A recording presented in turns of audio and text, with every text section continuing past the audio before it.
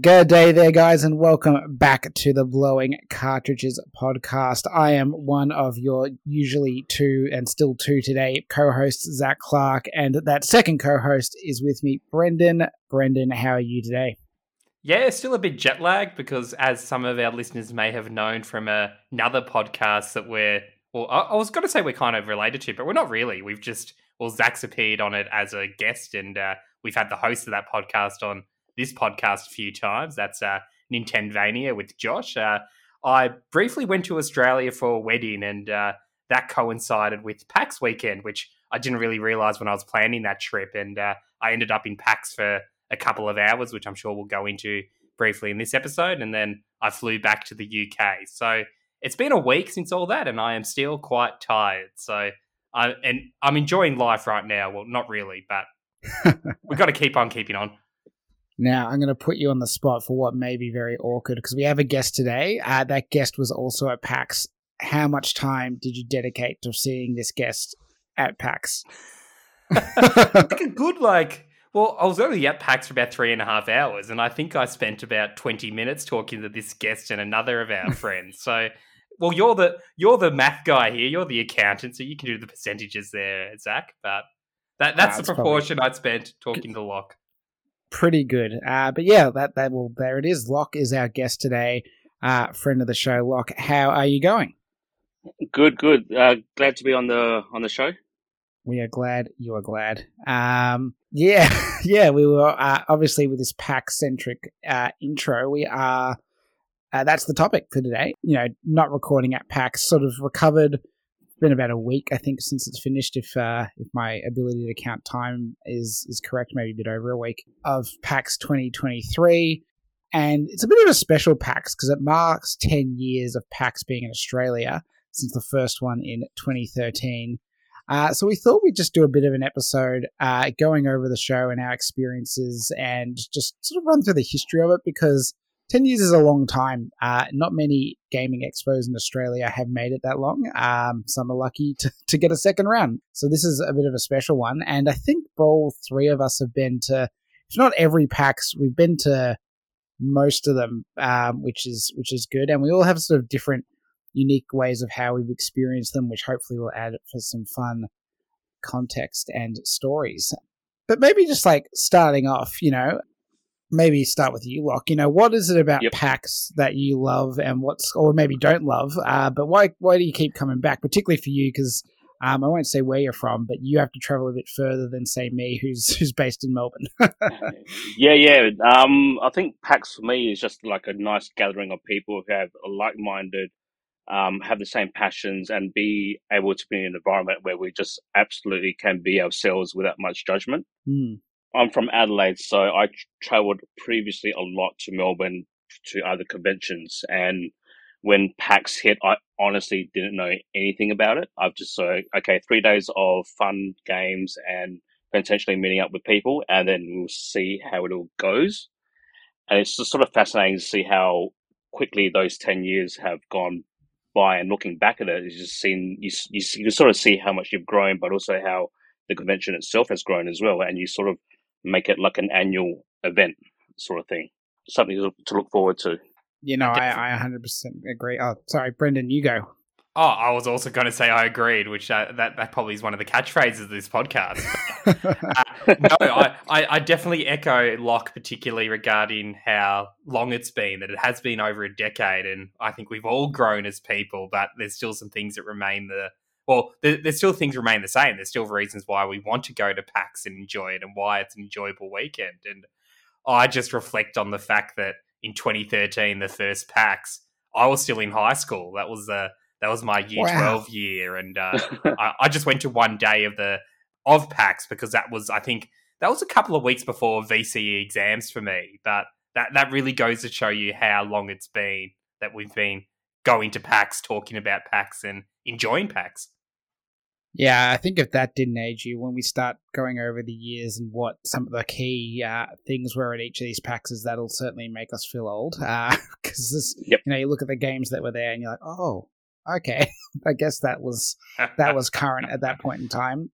But yeah, I think you both hit it on the head, and I think the other thing is, Australia, like, we haven't been absent any video game conventions. Like we've had them for a few years prior to PAX. I remember E-Games was a thing that was in Melbourne for a number of years, and even before that, I think most of us would have experienced a combination of going to like other pop culture events like Supernova or probably whatever your local anime convention is of choice. I think over there in Adelaide you have like what Avcon I think is the we got bigger Avcon, one. and the other one was like your Nintendo Connection tours, which sort of died unfortunately. Just gatherings like that, really. Yeah, exactly. I mean, that was a lot of where we all first connected. Not only do we connect on Aussie Nintendo and online sites, but I mean, for me, the connection tours were my way into that. And I probably met. I didn't meet you, Brendan, at a connection tour. I don't think, but Locke, it was either a connection tour or like the 3DS at like Swanson Street or something on a trip you made to Melbourne. Yeah, most potentially, yeah, just like a games event or something like that I happened to be in Melbourne for. Most likely. Which one? Who knows? We're old. We don't have memories anymore. Let's say some Mario game. Yes, probably.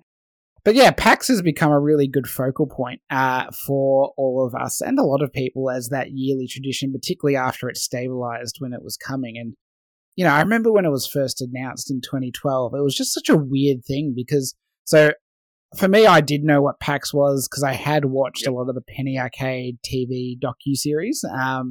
So I had a bit of familiarity with it and Penny Arcade, despite not having really read the comic before then.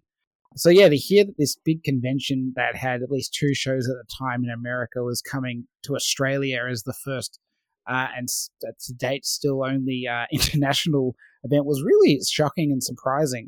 Yeah, we're not, if you told me England, if you told me China, if you told me Japan, if you told me even like Singapore or, just all these other places with just seemingly higher, population densities, or at least more people can access them geographically, I would have said, oh yeah, that makes sense. But us tucked away at the bottom of the world was a real shock and a very pleasant surprise. Do either of you remember when it was announced or having any particular sort of exposure to PAX? I know, like you said, you hadn't heard of it, but maybe Brendan, did you know what PAX was? I definitely had heard of it because we've talked about this before, Zach, but both of us were avid watchers of Screw Attack at some point or another. So we're kind of in the US gamer culture milieu, even though we weren't in the US, we weren't there to go to those expos. I think through watching content like that online, you were always aware of those big conventions and cons, and you were always a bit, I guess, envious that America had all these things going on. And yes, of course, it's a bigger population. It's where a lot of these games are made, that everything always seemed to have been going on in the US. You never really had anything going on in Australia. Though, before 2013, was there EB Games Expo by then on the Gold Coast? Because wasn't the first one of those about 2012, 2011 from memory? I might be wrong there, but I don't think so. I think PAX Expo came just after or before, EB Expo, and then that's when everything sort of, okay, we need to do something EB, like, nudge nudge. Yeah, I think I don't know the exact, because I've never been to the Gold Coast EB Games Expo. Technically, I've only ever been to one EB Games Expo, which we'll get into at some point in this discussion. But I think one thing that's interesting to note is EB Games Expo, from my understanding, this is as a ex-JB Hi-Fi person, because I know for the game staff at JB Hi-Fi, there was kind of like this annual convention-y type thing that like all the video game publishers basically invited you to. You tried all the games. It was sort of like here, get ready for Christmas and make sure you know what our product is. And from what I understand, I think the EB Games Expo was kind of like that had evolved into let's also let the public in. So I have just checked the great database of Wikipedia, and yes, the first EB Games Expo was held 2011 Gold Coast, and it was the first time the event was open to the public. So I think that infers before that it was, like you said, Zach, purely an internal company thing.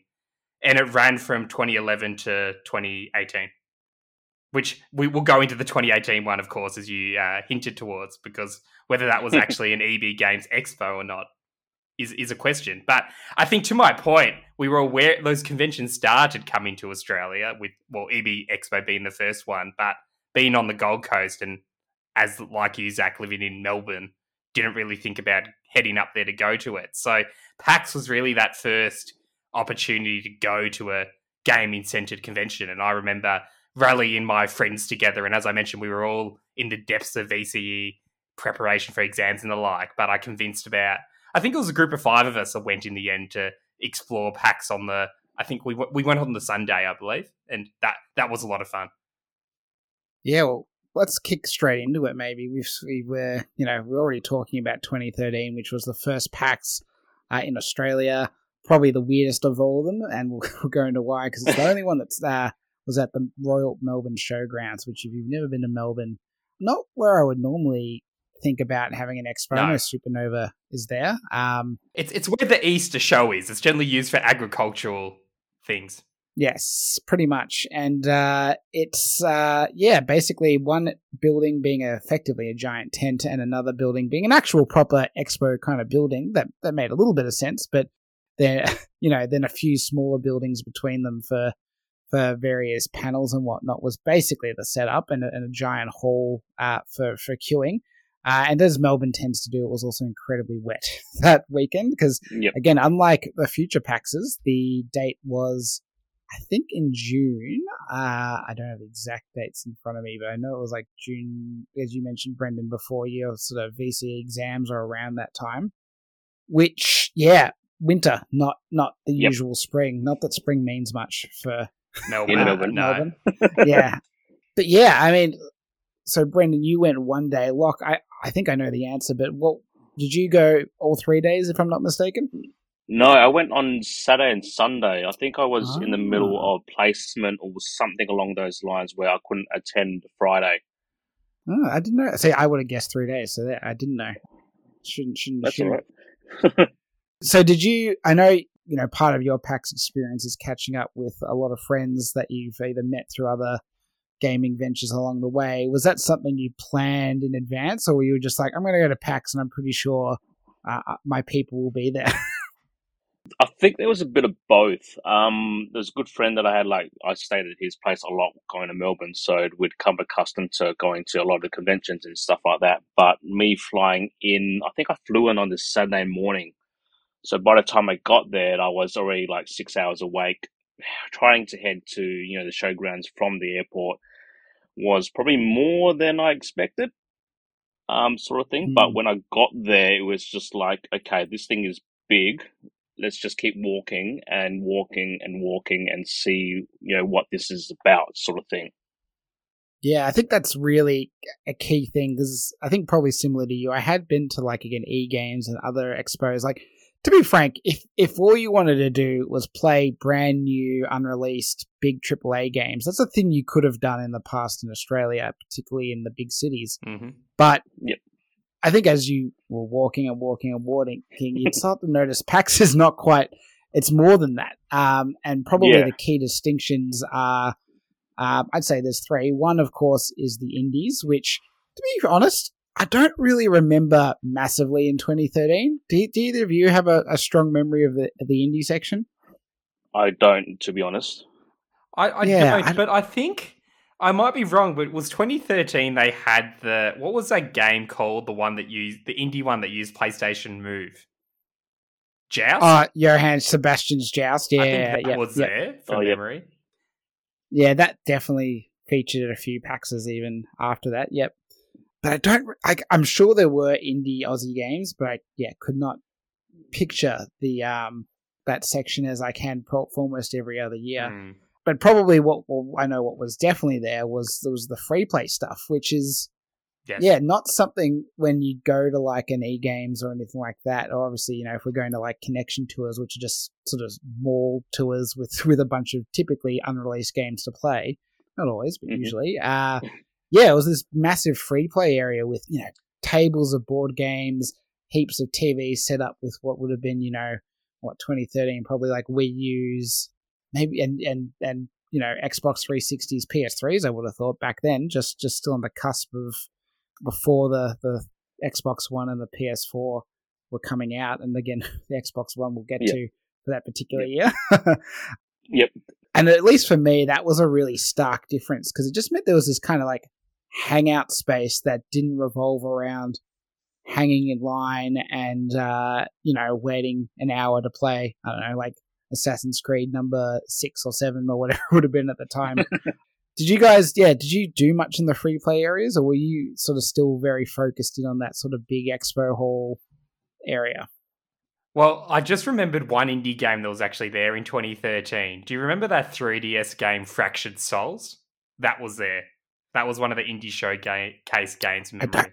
I don't, but I'll believe you. It was that Australian-made, released on the 3DS, that has that Ikaruga element where you change between polarities from blue to red as a platformer. But anyway, the two things I remember from PAX 2013, like actually doing properly, funnily enough, is firstly going in and seeing an Xbox One in a glass case that was just randomly, I think, near the entryway of one of the pavilions, and they just had this in plexiglass, an Xbox One with a couple of like Microsoft Xbox like just staff wandering around this box, and it's like, oh yeah, Xbox One's here, guys. But that was only for like a certain amount of time. Like there's a period where it would appear, and then for the rest of it, it would just disappear. Like you would just get that plexi blocks, and that was it.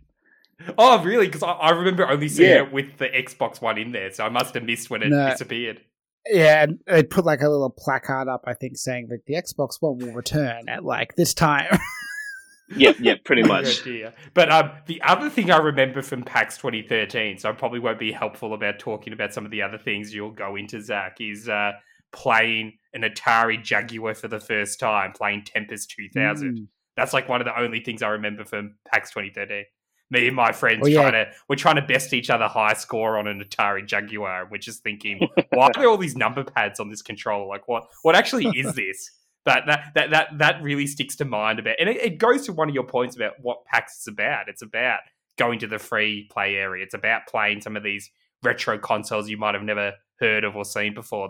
That is an element of PAX outside of your playing your AAA games, playing indie games from up-and-coming developers. Socializing with your friends. So socializing with your friends and playing these old consoles kind of go hand in hand. So maybe less not of that's included in that. But that's really core to the PAX experience. And what about you, Locke? Where did you sort of find yourself spending your time on that first 2013 PAX?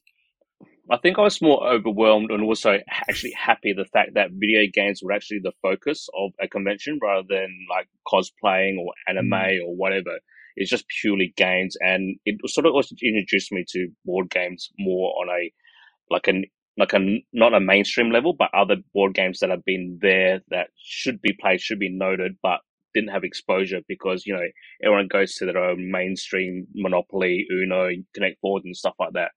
So that was actually quite refreshing for me, and it was great to actually learn something new that I felt familiar with at the same time as well. 100%, I agree. Like board games, that was a gateway for so many people that year, I'd say. So like now I've got a collection of board games which are sitting on my shelf that, one day will be played, just like my video game collection. So it's an interesting way of actually how this convention, or the first one, has actually, introduced me to something so different but new or so familiar at the same time as well. Yeah, I think we've had on the show previously on an episode about board games QC. I think you, me, and her are somewhat cut from the same cloth, but as with video games, her extreme with board games also very. We've all lost a lot of shelf space and a lot of money. That's all I'll say. Yep, pretty much. Yeah, I think that was one thing that I always remember as well, in addition to just board games in general, was they gave away those free packs of Magic the Gathering, and a lot of people that year I know got very addicted to Magic the Gathering. I avoided it, luckily. It didn't hook me. I'm going to have enough cardboard cards of a different type that I waste money on, but that became like Friday Night Magic was very common amongst my friendship group after that. Fair enough. And in the expo hall itself, we sort of touched on, the weird Xbox One situation. I think probably, again, you probably see this will be a feature of a lot of our year retrospectives, but Nintendo had a big presence, which, again, Nintendo had been pretty good, again, with the connection tours and showing up at other cons. But yeah, probably not the one interesting thing, but the biggest feature at the booth that took a lot of attention was that Pokemon National Championship. I remember it was interesting because it was like, everyone was happy there was the National Championships happening, but B, there was an element of, I guess, the Pokemon community being like, oh, this is gate kept by a ticket to PAX kind of thing. Yep, yeah. And in the future, that would not be an issue because I think, typically, or pretty much every other time, Pokemon had just split out and did its own thing, which was probably for the best. But yeah, that was a big part of the weekend. Did either of you watch much of that tournament? Or I assume neither of you participated, given what we were talking about. No, sadly I didn't. Like Locke, I did not. I am a complete neophyte when it comes to those things. No, that's fair. Yeah. So neither of you were there on the Friday. But to me, PAX is, and again, this is something I'd learned from, again, learning about what the show was in America. It always was opened and with one thing, which is what they call a story time, where they bring in some notable person from the industry, typically to talk about their experience and their career, I guess is how it started. And yeah, that was the big opening sort of thing of the show for 2013 with Ron Gilbert, which was very exciting, given he's quite a well-known by name game developer, probably most well-known for the Monkey Island games and other LucasArts games that he worked on, sort of, adventure point-and-click games. And I think that was the other thing that really separated PAX from other conventions I went to. Because, yes, even if I went to, another video game thing in Australia, you're not seeing, these international developers that you actually had heard their names of, you'd seen in the credits of games you played. You're pretty much getting at best the local Aussie PR person. That's about it. I assume you probably can't. Neither of you can comment on that particular story time. Unfortunately, it was very interesting. I think it's worth checking out. But I know in the future, both of you at least attended future story times, so maybe we'll talk a bit more about those in detail. No, you never have gone to a story time. I've never gone to a story time. But I do remember hearing about the Ron Gilbert one, then that being one of the highlights. I think particularly that one and the Warren Spector one were the ones that people seem to speak about the most. And sure, there have been some other big ones over the years with some big names in gaming, but it's particularly those two ones I remember people talking about. Yeah, and that's probably because they're probably, if I was to look at the list, which we'll touch on the others as we get through the years, two of the more video game focused actual developers, like lead developers with some very heavy hitting franchises under their belt. Now, the other thing PAX has, which again, not many conventions I'd been to, was panels. Curious, maybe Locke first. Did you go to were there any panels you went to in that first year that you remember? To be honest, the first one I wasn't aware of any panels. So that's how little my knowledge was of PAX. So I'd walked past many people lining up for some odd reason. And then when I got home to Adelaide, I was like, why were these people lining up? And then the penny dropped.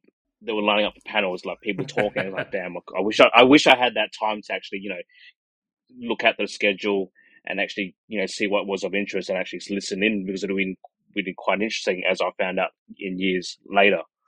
So yeah, that was a big missed opportunity for me. Yeah, no, that's fair. I think again, it's because we just didn't know. If you just thought, big game convention, you wouldn't realize. I did check out the only panel that stuck out to me was they did a panel on Killer Instinct, because that had not come out yet, and it was with one of the developers from I'm blanking because that development studio swapped halfway through that game's life, really. So I know it was Iron Galaxy at the end, but I forget which studio had it at the start. I think they ended up getting bought by Capcom or someone. There was one person from there, but primarily it was the composer of the soundtrack of the game, who I'm about to look up, because he also did Doom Eternal and Doom. Mick Gordon, that's it, which people have probably heard of, particularly with certain controversies around Bethesda and him on Doom Eternal. And I believe Double Helix developed Killer Double Instinct, Helix, yes, that's it, yeah. went defunct. Okay, it went defunct. I thought they might have been bought. Anyway, it doesn't matter. But yeah, one person from them and Mick Gordon. And the coolest thing for me, at least, was because he was still working on the game, he needed some like chants, like some Gregorian chants, because for like one of the stages. So that's where he recorded it. He got the crowd to do the Gregorian chant for him. Very nice. Yeah, when you listen to that soundtrack, somewhere in there's an essence of my voice. Sadly, didn't make the credits. But anyway, but yeah, that was very cool. And again, it's probably just one of those situations where, and you become more exposed to it over the years.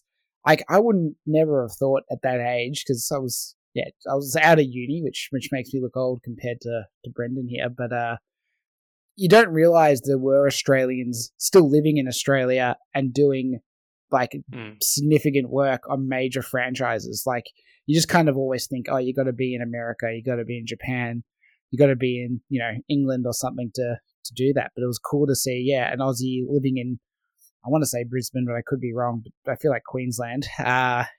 Just composing music for what I thought was a major franchise, and obviously even more so afterwards when he did the Doom games. But that was very cool.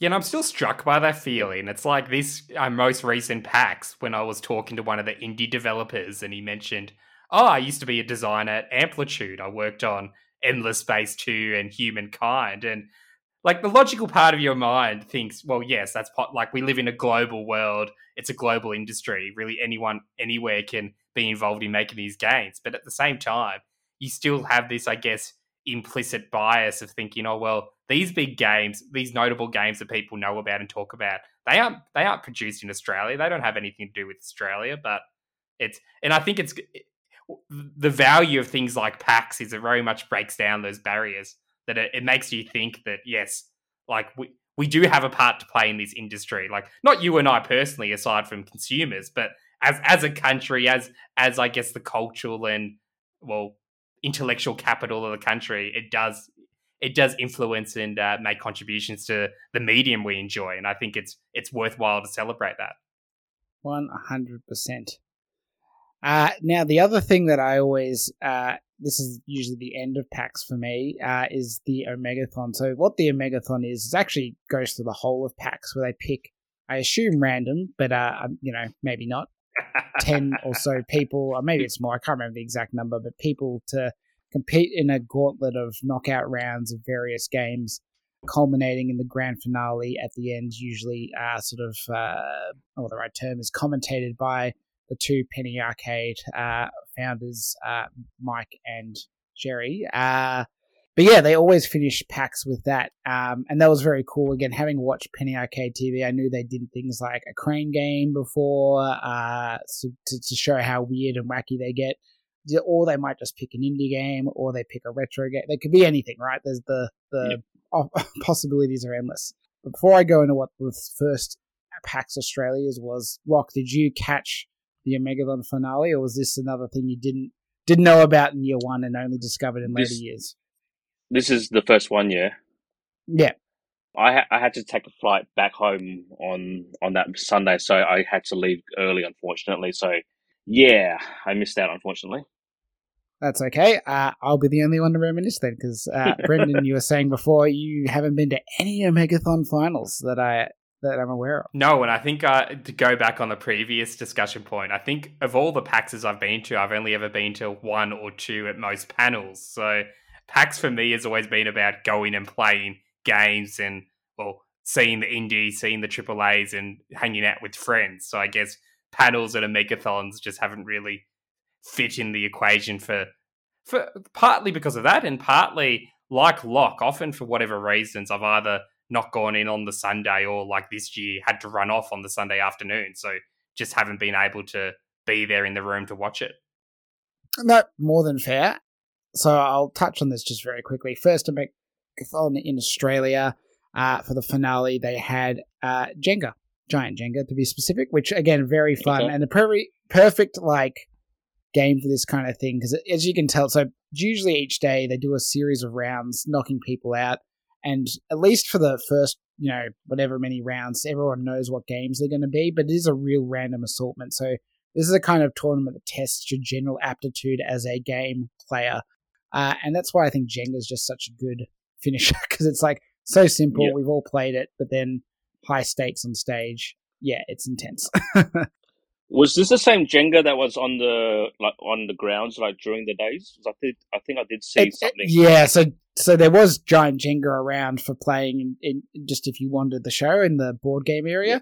Whether it was the same set, I don't know, but it was at least very similar set to that. But yeah, that was just, again, being in a crowd of 100 something people watching Jenga and screaming was something I hadn't had on my cards for what I thought I'd do with my life, but there I was. Alrighty, so we've done it. 2013, a PAX happened, and at the end of the show they said we'll be back next year, which is always nice to hear. Sigh of relief. These things often can be short-lived. Well, and I think that's an important part to talk about, actually, because being there for 2013, that was it was part of there was a spectre overhanging the event of, well, will this be a thing that continues? Or is this just a one-off that 2013 is the only going to be the only year, and maybe, as you hinted at earlier, maybe it would have jetted off to like Japan or in England or be like a roving international PAX. We didn't really know at that point. So I think, and I remember from the coverage and people talking about the event afterwards that was a big thing when they said, oh yeah, we'll see you next year. That it started to click with people that, yes, this might be a prolonged, ongoing event. It was. That was very exciting. And I mean, that'll feed in well into an intro to next year, because 2014 second PAX, no longer at the showgrounds. Now at the, I think, fairly recently complete Melbourne Convention and Exhibition Centre. Lovingly known as Jeff said, shed in by the locals, but had just been under a massive reno and expansion, I believe. That entire back part that a lot of PAX is, like, not the convention center, or not the exhibition hall itself. I think that's pretty, like, from the 90s, but it's that, like, some of the theatres in that entire back area, that was all redone.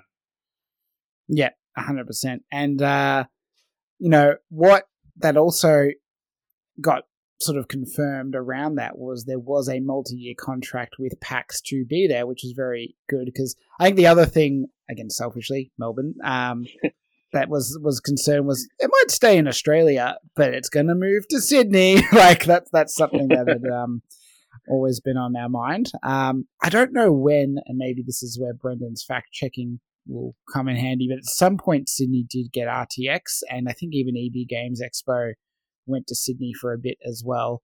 So Sydney had a red-hot crack at a few semi-major, somewhat gaming, well, EB is certainly gaming, RTX is gaming, but with, like, just YouTube overlay, I guess. I don't know.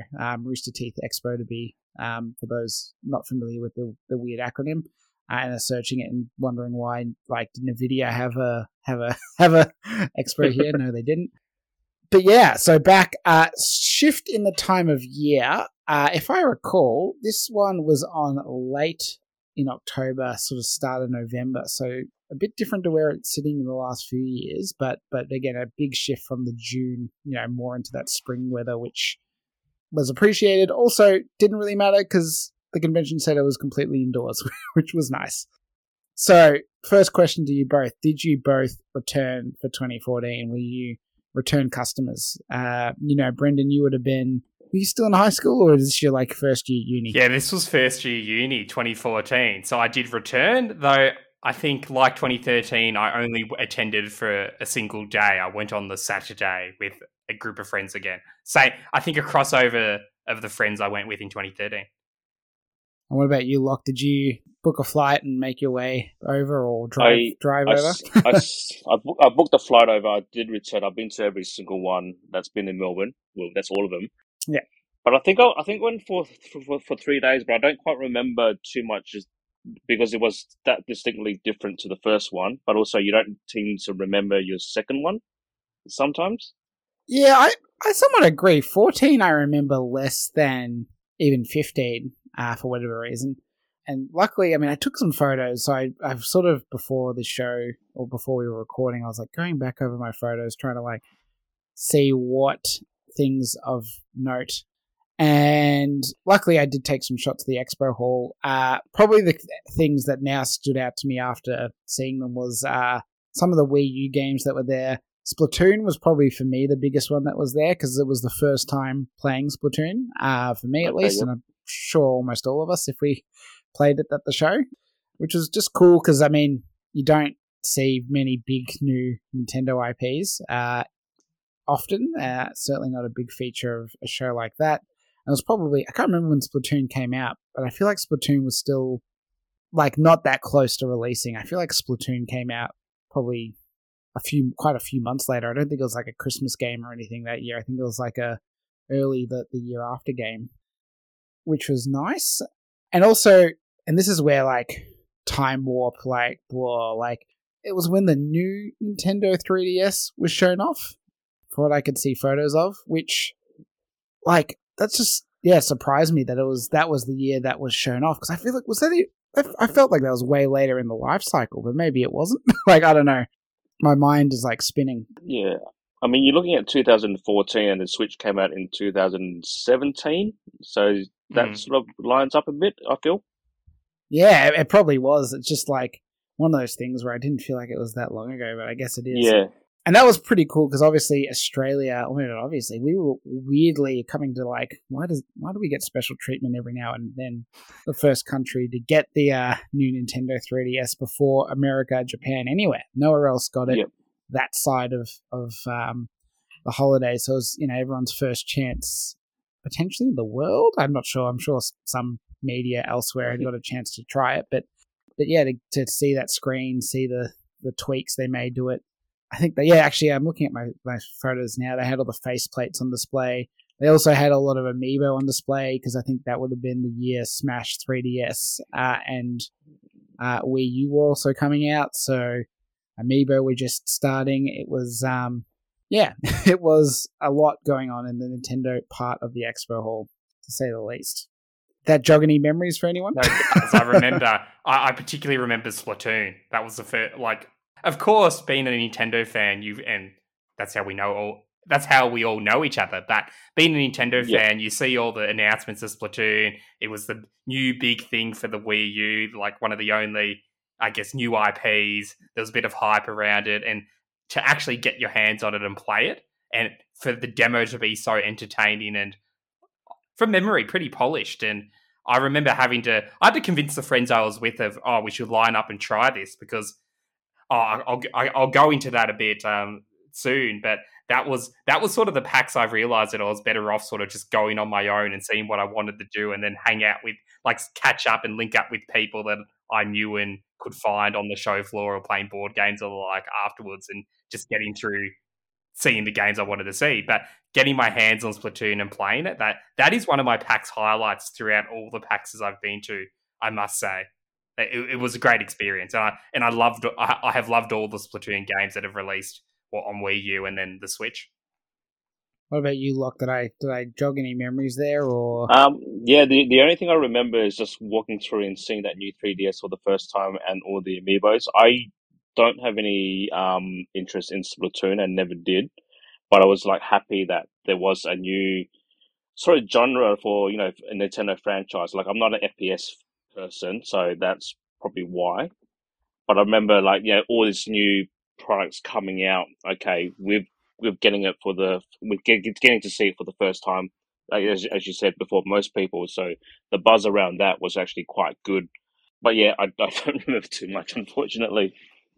And I might be wrong, but I just had a weird memory that floated back to the surface. Was 2014 the year that they randomly had at the very front of the expo hall the Cards Against Humanity, and there was all these lines of people lining up to get Cards Against Humanity?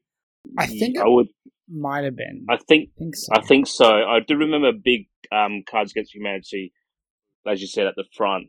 It's just like, a big black stand with Cards Against Humanity, and that's all I remember. But yeah. Yeah, no, I think that's right. The other big thing that because you just mentioned Lions, and that absolutely blew a core memory out of my, because in my brain, and I was like, whoa, this thing that happened. So 2014, back in February, and I'd had to Google this to confirm, there was a big phenomenon called Twitch Plays Pokemon, and then follow that through to PAX. So one thing I hadn't talked about, because I actually didn't really get into this until 2014, was PAX, similar to anyone that's been to Disneyland, they stole basically the concept from Disneyland of these trading pins that you put on lanyards and stuff. And typically you buy them. Sometimes you can get them for free. These days, more so buying. The free ones have seemingly gone the way of the dodo, thanks to I don't know, inflation. But one of the big free ones that year was the Helix Fossil pin with the Twitch booth. And this will be something we talk about again a few times with certain pins, but it was like, it wasn't something you just line up and get or, you know, play a game and get. It was like, randomly at this time, come to the Twitch booth, we're going to give away X amount. And that became a big focus for me and a few friends to get our Helix Fossil pins. Being Pokemon fans, you got to get the semi-Pokemon related pin, of course. Yep. And I don't remember which day I got it, but I remember getting to the spot, the person pulls out the pins, madness. It's just like people swarming them and grabbing them. And I vividly remember a dad and a mum with their probably like less than 1 year old baby in their arms getting into the crowd. And I'm just thinking, do not do this. Like that is just, it's not worth it. Yep. Oh, that was brutal. Got to trade your firstborn for the Felix badge. Yeah. Do it. Yeah. Out of interest, I know neither of you are like me who collects a lot of pins, but had you started looking into any of the pins at that point, or not a thing on your radar yet? For me, the weird thing is that I remember seeing pins on the first packs and I bought them, and I don't know why. Like I bought them. I remember they were like $30+ for like 4 pins, and I'm like, why am I buying this? Like, and then I've still got them, so somewhere in my room. But yeah, I just remember like this being like you said, a rip-off of Disney, but also this is an American thing. So, you know, all my money is going to, you know, an American franchisee or company or whatever it is. And then I think it's slowly grown that, okay, I'm more aware of it, but I still I'm not like you basically, where I'm decked out with all these shiny pins, like a disco ball going through the convention center or anything like that. That's probably smart. I think anyone that saw or came across Zach this PAX would have seen his 3 lanyards all full of pins. It was like it was like I think we heard him coming. It was like he was from a rap video from the 90s. It was a lot of bling. Yeah, it's always a conversation starter. But what I will say, because I won't talk about pins every year, other than maybe one other year, it's quite relevant. I think what I like about the pins, other than they look nice sometimes, is there is a bit of like a connection and the trading element, which I quite enjoy. Like this year, I had a really cool moment as I was leaving on Saturday, I want to say, where there was a bunch of people, kind of like a flea market set up with like racks of pins from America. They're all Americans looking to trade. And yeah, just chatting with them. And then like I managed to trade some of my like spare Aussie pins for like some Mario Kart ones. And my favorite one was the in America, the Pokemon trading card game booth had pins this last couple of PAXs. And I was able to trade a good amount of pins to get a Fue Coco with some trading cards on the pin, which... Oh, very nice. Yeah.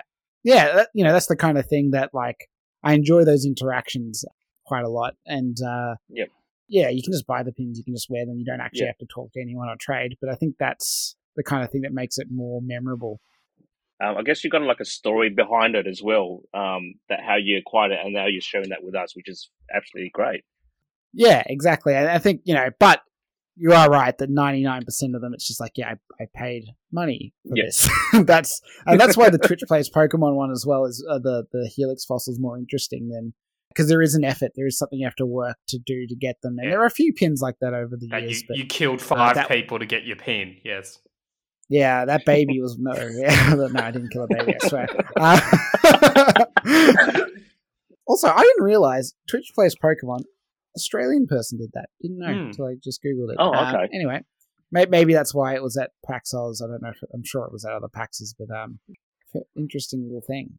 So again, going to quickly just to the 2 sort of bookmarks of PAX, at least for me. So story time was Pete Hines, who, if you don't know Pete Hines, which I didn't until I saw the story time, marketing guy at Bethesda, basically, but like not just like random marketing guy that's there for 3 years and moves out, but he's pretty much been there since day one, or maybe not day one, but he's been there for a long time, been through, and is quite well known apparently in the American industry.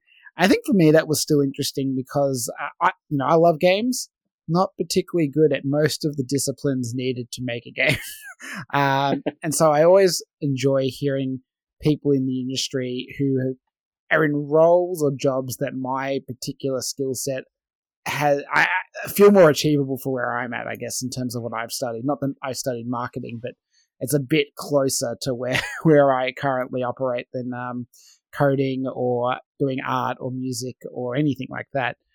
But yeah, that was interesting. I assume neither of you, I know, Brendan, we said you didn't go to any of them. Locke, you didn't go to see Pete Hines, I assume? I don't think I did, no. Yeah, no, it's again fair because I think, as I said, I wouldn't have known who it was. I only went because all my friends went. And then lastly, the Omegathon finished with, and again showing the variety, Combat on the Atari 2600. Again, such a good way to end it, given it's such a weird, simple retro game. Again, Locke, was this one you checked out or not? Not on the. Nah, I missed this one as well, unfortunately, mate. Sorry. That's all good. All good. Yeah, I think that's pretty much it when it comes to 2014. I think, again, the big story was that move to MCEC where PAX to date has continued to go to. And, I think it's such a good venue. Like, the fact that it takes up the whole thing, plus the side with the theaters, it just, works quite well. I can't imagine sort of how it would work almost anywhere else anymore, other than... Yeah, I definitely agree.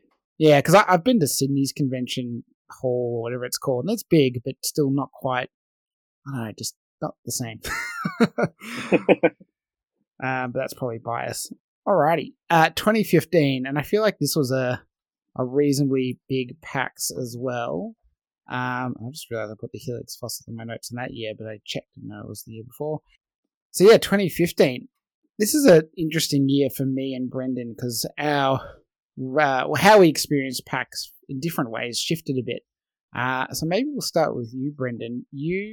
Was this the first year you sort of went quote unquote as media? I don't know why I did quotes. This I'm was sorry the to only disrespect you there.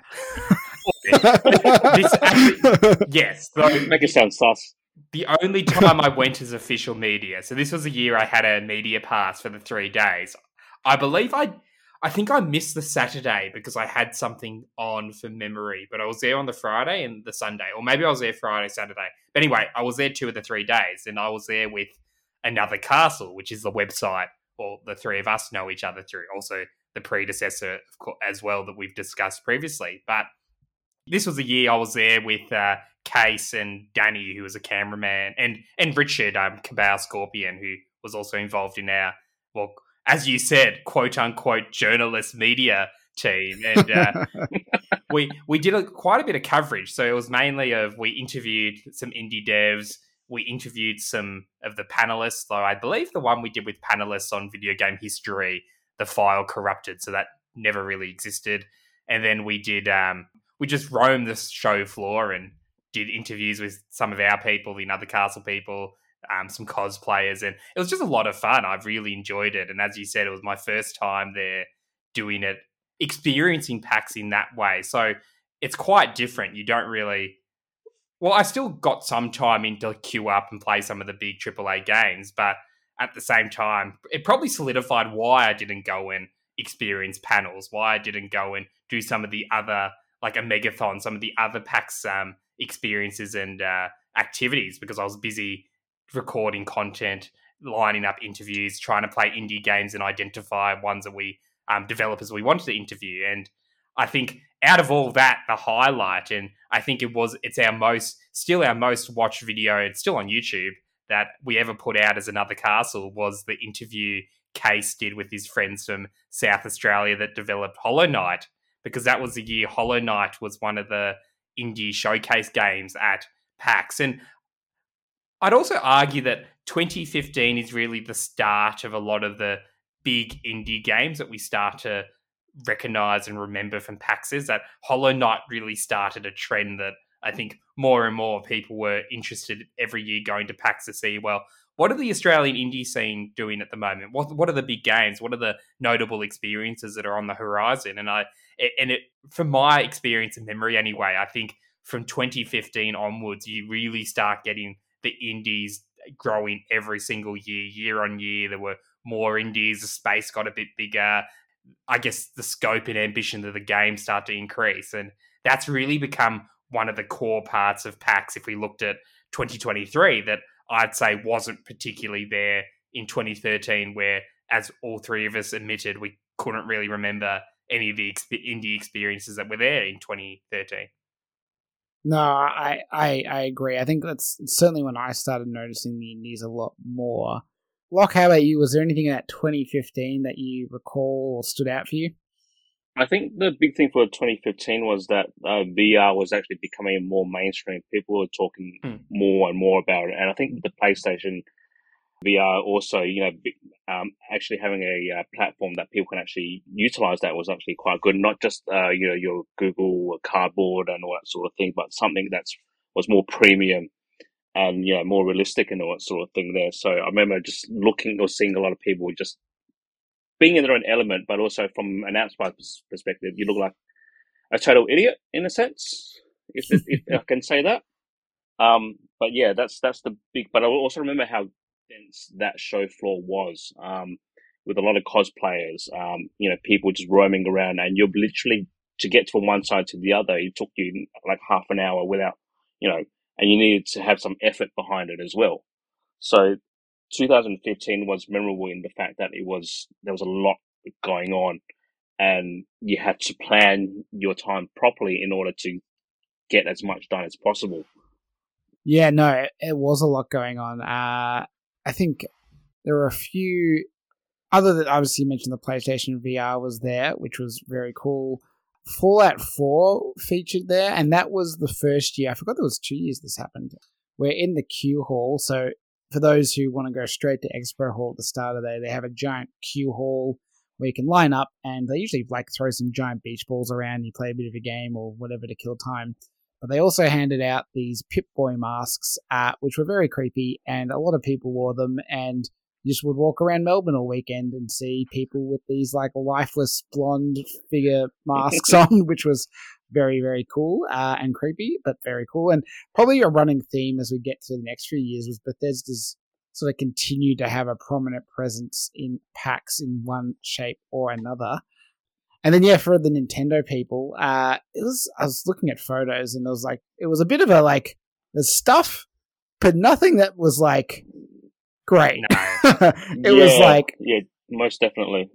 Though this was the death period of Nintendo, I'd say, because the Wii U was kind of died. Well, the Wii U died on arrival, but by 2015, it was we were all waiting for the new console, and the 3DS was it was old by then. It was 5 years old, and yes, you were still doing all the street passing queues. You were still doing all that, but if you think about big 3DS games in 2015, most of them had already hit by then. There wasn't really anything on the horizon we were waiting for. Yeah, so I'm looking at a photo of the booth I must have taken, and I see Yokai Watch, which I guess hadn't been localized at that point. I'm seeing Zelda Triforce Heroes, which is a good game, but it's not the game most people... No, not the best. There's a Mario game on the screen, but I think that might have just been some, competition they were doing, and it was probably just New Super Mario Bros. U. I don't think it was Mario Maker. Maybe I'm wrong. I don't know. No, and then I think they did have Mario Maker on the screen that year. On okay, maybe it was Mario Maker then. Yeah. Could have been. It's hard to. I mean, it's unfortunately the photo I took was the New Super Mario Brothers art style, so could have been either way. Not sure, but that would have probably been the most interesting thing. I don't think it was. You could play it though from memory. I don't recall playing it at PAX, which I would have if it was and there. I think they had NES remix from memory. Yeah, I see Skylanders with the Donkey Kong that year, and probably the most depressing is Mario Tennis Ultra Smash. And I only got to assume Amiibo Festival maybe was somewhere there as well, because that would have been that year. But anyway, the less said about that, the better. Just because you mentioned it, Brendan, I do want to quickly touch on Street Pass. It's not really exclusive to PAX, but God, during the 3DS era, that was such such a big thing for so many people. Well, it's how most people got their Street Pass quest and puzzles done. Like, we were lucky enough to, have commuted through metropolitan Melbourne on a day-to-day basis. So you actually picked up a lot of Street Pass in the heyday of the 3DS through that. But there's a lot of people and some of our friends we know that came from more remote or country towns that PAX was really the only time that they would really see their 3DS light up with Street Pass. So they'd actually get people connecting to, and that was a novelty in itself, that they'd be able to churn through the Street Pass quest, be able to collect all the puzzles they were missing, and to experience an element of the 3DS that I'd argue one of the elements of the 3DS people look on to the most fondly and wish that it would come back in its successor Nintendo consoles. I agree. Now, Locke, you put a couple of fun notes here, which I wasn't sure if I was going to read out, but then I remembered both of these people have been on our podcast before, so I think it's fair game that we can bring it up. Okay, fair enough. Go for it. It's not my identity. It's theirs. Or maybe Brendan put the notes there. Somebody did. That was me that put it up, but no, I'm in red. Okay, you're red. That makes sense. Okay, cool. I figured out the system now.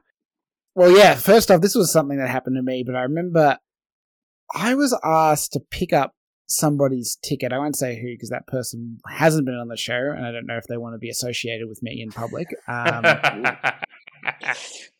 They're my cheese dealer, which will mean something to you two, but that's about it. Mm-hmm. Anyway, if they want to sponsor, if the cheese place wants to sponsor the show, we'll take it. Just send me some cheese every month. But anyway, they said, "Oh yeah, I need to." Because this was one of the weird years where I think it was Harvey Norman was selling PAX passes. I don't know why. Oh, okay. But they were. And they're like, "Oh yeah, I needed to order a pass through Harvey Norman, but can you go pick it up?" And I was like, "Okay, sure." So I did that, and then I went to give it to them. But then Dave, who has been on the show before, I can't remember what his episode was about, but anyway, he's been on the show at least once before. We talked about next-gen consoles from memory. That's right, yeah. And former, would you say editor-in-chief of Another Castle? He was. He was kind of like the head honcho. Yes. Yeah, who had sort of vehemently claimed to not be coming, because similar to you, Locke, he's an Adelaide person. He was there. We could have because effectively, I think there was conversations beforehand where he basically said he couldn't make it because we could have tried to get him a media pass, but he was very much saying, well, he wasn't going to be able to do it, so he told the three of us who got media passes to go get them, so we did. But then he rocks up. Yeah, he rocked up, and it turns out I'd just been tricked. The pass was not for my cheese dealer, but it was for Dave, which was a very fun surprise for almost all of us, I'd say. All of us. I don't know who wouldn't have enjoyed that, but if they're out there, they can speak their piece to Dave personally. But that was cool. So again, just one of those things where it's nice when it's always nice when people return. Not everyone comes every year to PAX, particularly if they're not from Melbourne, and even then, not every Melbourne person goes every year because things. That was cool. And then Lucas, who was on our GameCube retrospective. Also a well-renowned, I don't know, he's a cosplayer, but he does very, I think, more amusing cosplays. Very good quality. Not like bad pulp cosplay, but just also always funny, I would say, is my personal view. Yeah, he went as, and I'm blanking, it's the guy from Ghosts and Goblins. Is it Arthur? Yep. But not in his suit of armor, but what happens after you get hit, which is just Arthur in his love heart boxes. Yes, which I believe he hand stitched. If he hand stitched it, I'll give him more credit for that. Yeah, versus just buying a pair off Etsy or eBay or something. Yeah, if you want to dig into the depths of my X account, formerly known as Twitter, I think there is a photo of me and him from that PAX. I forget exactly what years he went as certain things, but I remember he's done the Grim Fandango cosplay, I'm pretty sure, at PAX before. I think that was the year before. That would have been the year before. And then in the future, because this game hadn't come out yet, I know he does... Actually, is it a cosplay? Kind of he does Cass, kind of, with his accordion, but I don't know if it was full-on cosplay or more No, just him. He does. So he's done Cass, he's done Arthur, he's done Grim Fandango, and he's done his Monkey Island. And he's done Zangief as well from Street Fighter, Zangief from memory. Yes, I remember that as well, yes. and maybe Luigi from Luigi's Mansion. With the vacuum cleaner. Yeah, yeah. I Oh. remember him saying that his boots were killing him at the end of the day.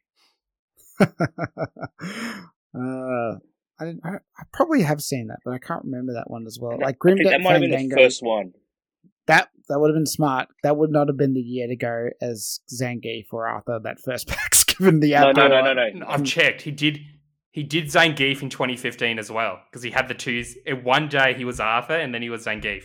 He had both. Ah.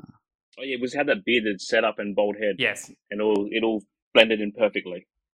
But yeah, obviously, we sort of every time we touch on a year, it's fun to talk about certain concepts that are present. But cosplay, like any convention, massive at PAX. None of us cosplay, I don't think. I've never, yep, shaking heads all around. No, we'll have to get cosplayers teased for a future episode, but we'll have to get someone who knows about cosplay to talk about that concept in a bit more detail. But yeah, it is fun as an attendee getting to see cool cosplay. I love seeing I remember the Blathers one year. There was a cool, Snorlax this year.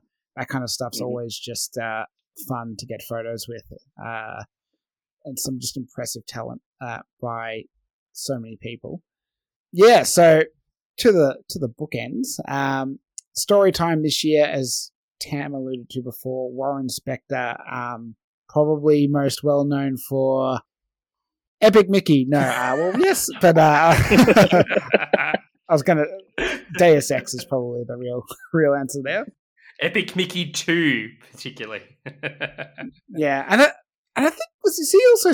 No, he's not System Shock. That's Ken Levine. No, he was one of the Thief games as well. I think Thief. That's right. Yeah, Thief I knew it was 3, I think. Another immersive sim, as they say. But yeah, again, this is probably in similar vibe to Ron Gilbert, well-known American game director, very opinionated as well. Like he has very strong opinions. Like I just remember him basically this is much cruder than how he put it, but he was basically saying Uncharted's trash because why just make a game that's a movie? Tetris is good. You can't experience Tetris in another medium, was kind of his key takeaway I had from his thing. Okay. And I'm sure you can find talks from him online if you are interested. And then the Omegathon final, again, probably the only Nintendo-y one that we've had, kind of. I mean, there's been other stuff on Super Nintendo, but anyway, we'll get to that. But Tetris and Dr. Mario was the finale that year, which I've never actually played. I don't know it's Dr. Mario. No, actually, here's the weird thing. I have a photo. In one photo, the logo says Dr. Mario and Tetris. In the other photo, it says Tetris and Dr. Mario. So I have no idea which is the correct order.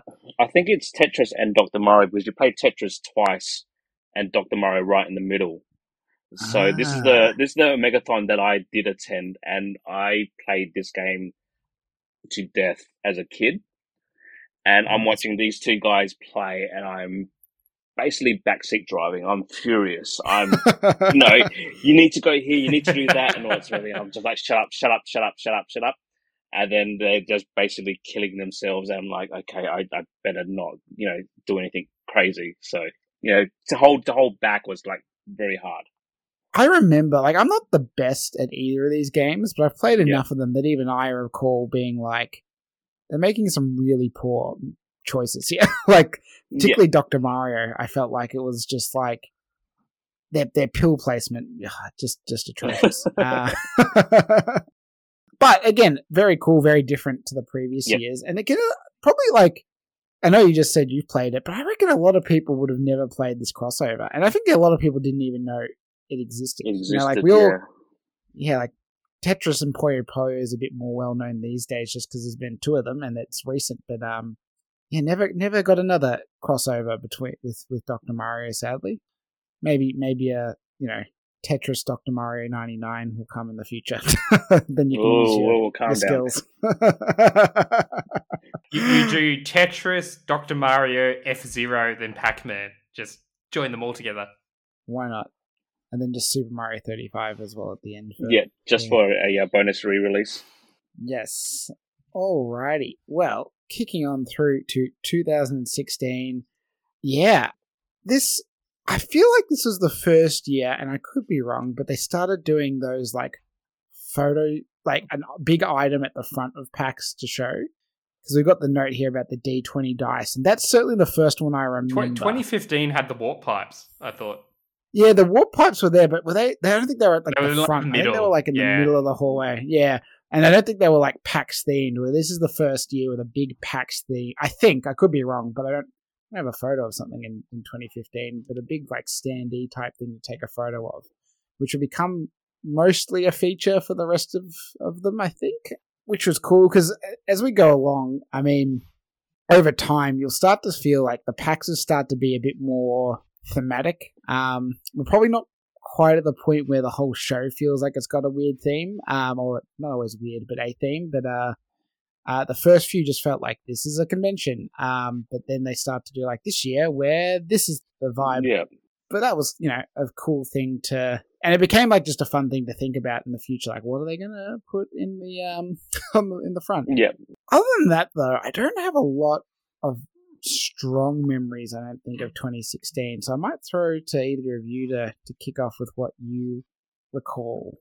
Zelda was it hit its 30th year, so there's a big, massive montage on one of the sides of Nintendo with all the history of Zelda. I'm not a Zelda fan, but I did appreciate the fact that they made some sort of presence with that sort of thing. I can't remember what game was on what came out at that time. So I'm having a look. So in my photos, there was a Breath of the Wild standee, which I don't think the game was there. Otherwise, we would have remembered that. Yes, but it was like a rusted Master Sword you could pull from the I don't know, whatever you call the thing a sword goes into.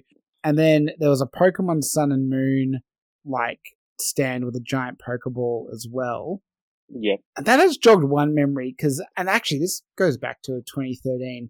Every Nintendo would sometimes have these panels where they had like pre-recorded like an interview with the developer just for PAX Australia.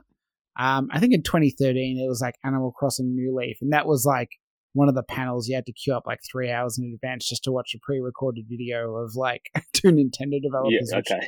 It was a bit odd. I remember they did one this year for Sun and Moon as well, because I think the big thing they talked about was like, "Hi Australia, we made a koala." Oh yeah, I do remember that. Yes, I do. Yeah, it was like a 20-minute video for some reason, and they made a big deal out of it. Okay, here's a new Pokemon. It's just your furry bear, basically. You drop bear. Yes. And, I think this is the year that Nintendo also went big with their pins, I believe. They had a Switch pin, a Zelda one, which wasn't like officially affiliated with PAX, I don't think. But they started doing more theme over PAX-like sort of thing. Yes, you're right. Because I've got here, one of us has here in the notes. Was it this year? No, that was later. Later on, I remember they did something cool with one of the Zeldas, actually, we'll get to. But yeah, they eventually started doing official Penny Arcade collabs as well, which would, I think once they started it was pretty much every year there would be some sort of game you could buy pins for, which was cool. But you're right, the Nintendo booth also did their own pins. In fact, one of the pins I traded to get Pokemon pin was like a My Nintendo pin that I had spare, because the guy was explaining to me that my Nintendo pins in America are like crap. Like, they're just really bad quality. The ones in Australia are good. So I don't know how true that is, but I'm going to take him for his word and assume we've got the better My Nintendo pins. Yes. But I think to echo the points you two have made, I've just looked at the blog post I wrote on PAX 2016, which is, I don't think, available on any website anymore, but it's on my personal Tumblr that I'd never actually tell anyone what that Tumblr is. But I didn't mention anything Nintendo in my write-up of PAX 2016. I played games like For Honor, Halo Wars 2, and Horizon Zero Dawn. So I think that puts into context the position Nintendo was in 2016, and also some of the other games that are out there on the show floor from the big AAA publishers. That particularly, Sony was pushing Horizon Zero Dawn quite a lot, because I think that released that year from memory. Or maybe it was early 2017. I'm not a... It would have been... Horizon Zero Dawn launched like days before Breath of the Wild, so that makes sense. Like, it was showing at that PAX before Breath of the Wild. Breath of the Wild not at PAX because no one had played the Switch yet, and they probably couldn't be bothered letting us play on. And they had, and apparently, according to my notes, Sony had a photo display for The Last Guardian, and they were handing out these Last Guardian pins. You couldn't play The Last Guardian, but that was still about 2 years off from memory. But you could take photos with the big Last Guardian animal thing that I don't even know what it's called because I've never played The Last Guardian. For the best. No, that's a bit harsh. God, I was so excited for that game, and it was cumbersome. But yeah, that's something that you'll see a lot at PAX is these kind of like photo booth and that's about it kind of things, which it's not bad, but yeah, certainly not as exciting as having the game there as well. And interestingly, I'm sure we'll touch upon at the very end of this episode, but has disappeared in the last 2 years with the departure of a lot of the AAA developers. The people that do turn up, Yes. they turn up with games, they turn up with demo kiosks. They don't do the whole, here's a video of the game that is coming out in 5 months, but we didn't bring a playable demo, but you can sit in a box and watch the video, which I did a few times in my early years in PAX before I realized that it was kind of a waste of time and I could just watch these videos probably on YouTube. Yeah, well, if it makes you feel any better, that was the year I went to E3, and also that's a lot of what E3 is line up or get a media appointment to sit in the box and watch someone play a game and tell you about it, which was quite the revelation to my childhood dreams. And, oh, how unfortunate. And also, if we probably should pivot a little bit, Zach, and because you hinted at it, but we never touched upon it. What is it like enforcing at PAX? That's a good point. Yeah, I've completely skipped over my own experiences. So I think that's a big deal. Yeah, let's focus on that for a little bit. Yes. So 2015 on to 2019, I guess, I enforced. So what is enforcing? It's always hard to talk about it because it's changed, but it used to be, I would used to say it's the volunteers that work at PAX, and they wear yellow shirts in Australia, different colours for each PAX, and you'll see lots of them running lots of things from, I'd say primarily the free play areas, but other things as well, manning the merch booths, directing you into lines and into panels and all that kind of stuff. Kind of, often is said the backbone. I started in 2015. My first area was the console free play area. So basically just people would give me their driver's license. I would give them a game and some controllers to go play. And then hopefully they'll swap that back afterwards if they valued their license. And then after that, I moved to the handheld lounge where I sort of stayed and climbed the ranks, which was a good fit because for me as a Nintendo person, the handheld lounge is kind of where our brethren mostly went for our 3DS tournaments and then later Switch and, just chill vibes, chill, cozy Nintendo vibes. Yeah, it's good. I mean, it's what I would always say to someone is if you want to go to PAX, but either A, you're not sure whether you want to spend the money, B, you don't know many people or anyone going, those are two good reasons to go because you get your pass for free effectively, other than I guess at the time the cost of your shifts, and you also just have this inbuilt community, right? Like you'll be on shift with people, they're people you can connect with and experience the show, and they're all people that are passionate about the show, which means they know what's the cool stuff to do. So it's definitely worth looking into.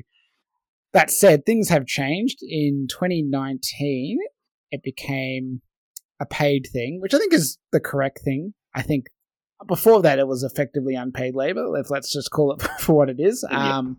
That had been a feature of PAX in America for a few years for similar reasons. I think, the equivalent of the Fair Work Commission there gave them a bit of a rap, and so they started paying people. Also why Australians and other foreigners could not, after that point in time, actually work at PAX in America because work visas and stuff are way too much effort for a minimum wage job for the span of 3 days. But it's fun.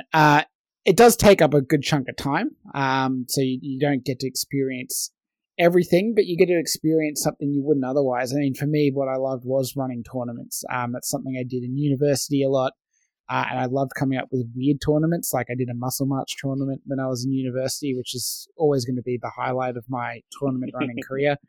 But, at PAX, it was, again, particularly with Nintendo handheld stuff, it was the stuff like doing an Animal Crossing New Leaf tournament or doing Senran Kagura beach volleyball. Yeah, well, yeah. One year I had spare medals, so it was a bunch of people I knew around. I'm like, what games do you have? We're just doing a tournament, and I even remember one year, actually via Lucas, but somebody had a pretty bad experience in one of our tournaments, so we had spare medals, so I ran a 1-2 switch tournament for them, and that really flipped their PAX around from, I think, a really bad PAX to a good PAX, and they gave me a nice little note, which I keep in my fridge, with a little, thank you, so I appreciate that.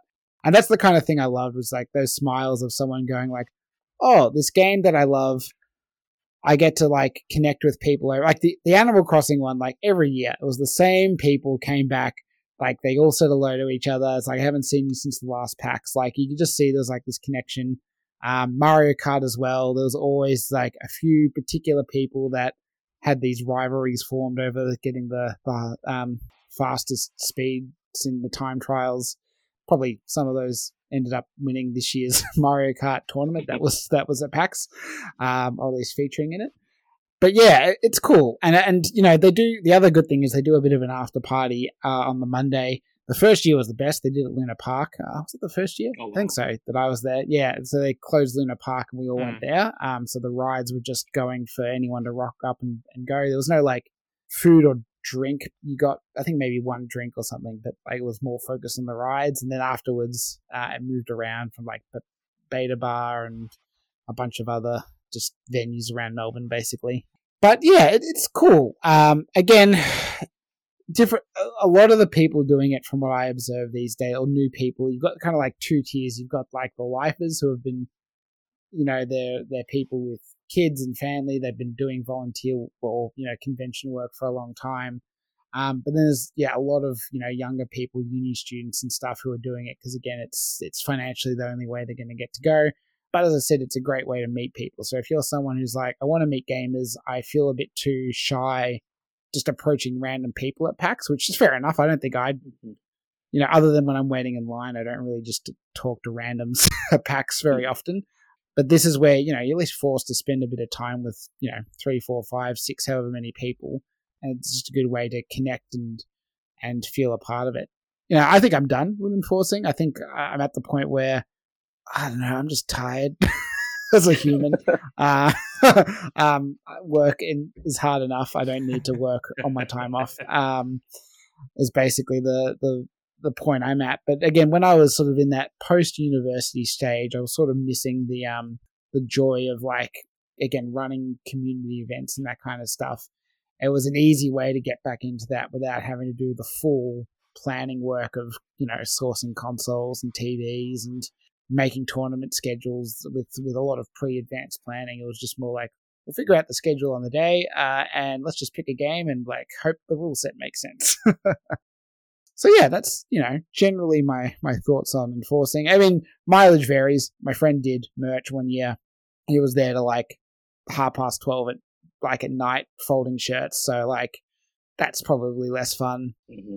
Working in the expo hall, walking around and just like yelling at people for not wearing wristbands or their passes, or parents for leaving their kids at the indie section while they went off to like some completely other part of the expo hall, and the hope that the indie devs will just babysit their children. Not, maybe not as fun, but teach their own. Acquired taste. Some people love that stuff. Out of interest, is that something either of you ever thought of doing, or it's just not something you're that keen on? Yeah, I've personally never really considered it. Locke? No, I worked in video games for a bit of my lifetime, so I'd have that connection with people. But as like with you, when I'm in the show, I don't really reach out and talk to people unless they're in line or to the exhibitors and stuff like that. I think I find more joy in the fact that people are in their element and enjoying the show for themselves and what sort of thing. But yeah, that's something that I've never crossed my mind. I always thank you for sharing what you've experienced, and I always wondered what the other side was, rather than just yelling out at me because I'm not wearing my pass properly. You swear to God, no, next time. But the other thing is, I mean, I won't go into full detail, but it's interesting where you start to see the cracks. Like even now, even though I don't enforce, there are a lot of things where I can see how the certain issues with the show have come into play to manifest with certain things being the way they are, which is just fascinating. Again, I won't go into them in detail, and obviously they're different every year. It's also the fun memes. I don't remember which year it was, and you guys might, because it wasn't exclusive to Enforcers noticing this, but there was like that one year with a dude that had a real live rabbit on his shoulder. Do you guys remember seeing him at all, walking around? Yes, I do remember this. It's the first I've heard of I don't remember the year, though, but I remember it. Yeah, it might have been 2015 or something. I think it was 15. It was ages ago. Because we had to get really strict afterwards about, like, only assistance animals. Even though I think there was always a rule, but, like, yeah, anyway. But, like, the added layer was the guy, if I recall, he was basically, like, trying to, like, solicit cosplayers to do photo shoots for him, and with probably, you can sort of guess the level of seediness of those photo shoots were most likely going to be. So it became like a big thing of trying to kick him out, as you can imagine. And the bunny just didn't help, being an extra reason to kick him out. Even though the bunny, I think, was harmless. I don't think it bit anyone, but everyone's like, is that a real rabbit? It's like, oh, it is. I guess so. Is that supposed to be here? Yeah, is this just a cosplay? I don't know. But people like that can blend in pretty easily with all the cosplay. And the other really funny one was one year I was working night shift in the handheld lounge after it had moved. So handheld lounge used to be in the part of the expo that you had to pay to get into. Now it's, for a long time, been effectively an area anyone could walk into for free. Mm-hmm. And I was there at night time, and just some like random drunk dudes came in because they were probably at a bar nearby. And we were right next to the speedrunning stage, which basically the same setup as it was this year for anyone that went. I just remember having to like go into Slack, do the emergency signal, because I'm like, these guys are about to like run on the stage. Like I could tell, like I could see them talking, I could tell what was going to happen. And then like in 5 minutes, probably like 10 other enforcers came out of like these areas, and we just like basically penned them in like in a circle basically, and then like herded them out like sheep. Yeah, literally, it was like that. So like we just like formed a circle around them, and then just guided them to the door as best as we could. Because yeah, they were probably like, you know, a good like 30 seconds away from like, we're going to bomb rush the speedrunning stage. Which the speedrunning stage, if you don't know, it's like a lot of speedrunning events, just a charity event that they do at PAX, and is just a good way to kill some time and watch some cool speedruns. Mm-hmm, definitely. So yeah, those are some fun stories you get to experience, which I guess you could probably experience as an attendee, but you're just more as an observer and not as an active participant. Yeah. Well, like you said, you were in an intimate community. It's a ready-made community, the Enforcers, which, yes, you can say all attendees at a PAX is one big community, but it's not really the same. You don't have those connections. Yeah, I mean, there's like, I think they said this year 80,000 people went to PAX, at least that's what the ABC News said. So like, yeah, it's a lot of people to have one united. We're all just different. Like we're the same, but we're all different when it's that many people. But yeah, sorry. Yeah, that's my enforcing experience, as I said, up to 2019, which COVID killed that, which we'll get into. But do you think you would have finished up if COVID hadn't hit?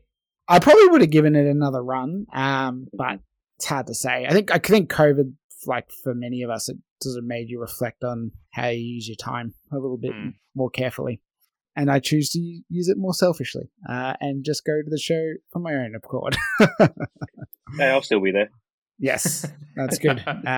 What's the thing? I mean, I said this to you guys this year. I mean, with so many of you traveling, because I often missed out on a lot of that post-PAX stuff you guys did. Yeah. When I enforced, and now, you know, after last year, it was really good getting to hang out, and even this year, I think it's worth it because, yeah, no, I still, you know, that fear in me, this show's going to end one day. We're not going to have this thing that brings people all together every year, unless one of us decides to like rent a, you know, cabin in the middle of the woods and we all gather and get our GameCube LAN adapters together and play Mario Kart or something. But I wanted to do that this year, by the way. Maybe next year. It's always an option. Just come to my apartment. You'll be all right. I've got you sorted. I've had some dodgy GameCube apartment experiences, but we won't go into that. That's for another day. You haven't been to my apartment? No, I haven't. So, you're not the dodgy GameCube apartment experience I'm referring to. I think I know the one. Yes. Well, I think we all know the one. Inside jokes, great for podcasting. Anyway, I'll just quickly finish off 2016 and then we can keep powering through. 2016, Major Nelson or Larry Herb was the story time. I think, again, this is probably one that was quite cool for people because not that I'm a big Xbox fan, but if you are a big Xbox fan, he's kind of like, I don't know, he's just like one of those famous people like that are cool to see if that's the brand you're into, right? Which is nice. I think that's again one of the draw cards of PAX. Other conventions could not get someone like that here, and you also don't have to pay like $200 to get an autograph from them, which certain other conventions will do. Mm-hmm. Comic Con, cough, cough. Yes, Supernova, etc., etc. And then the Megathon ended with, I think it was called Cowbots and Aliens, only because I had to Google what the cowboy that's familiar. alien. Yep. Yeah, which is basically just a VR game coming back to VR, really starting to take off every year. And I think probably, if not this year, the year after, we started having a VR free play area, which I've never gone to, but it's good that exists.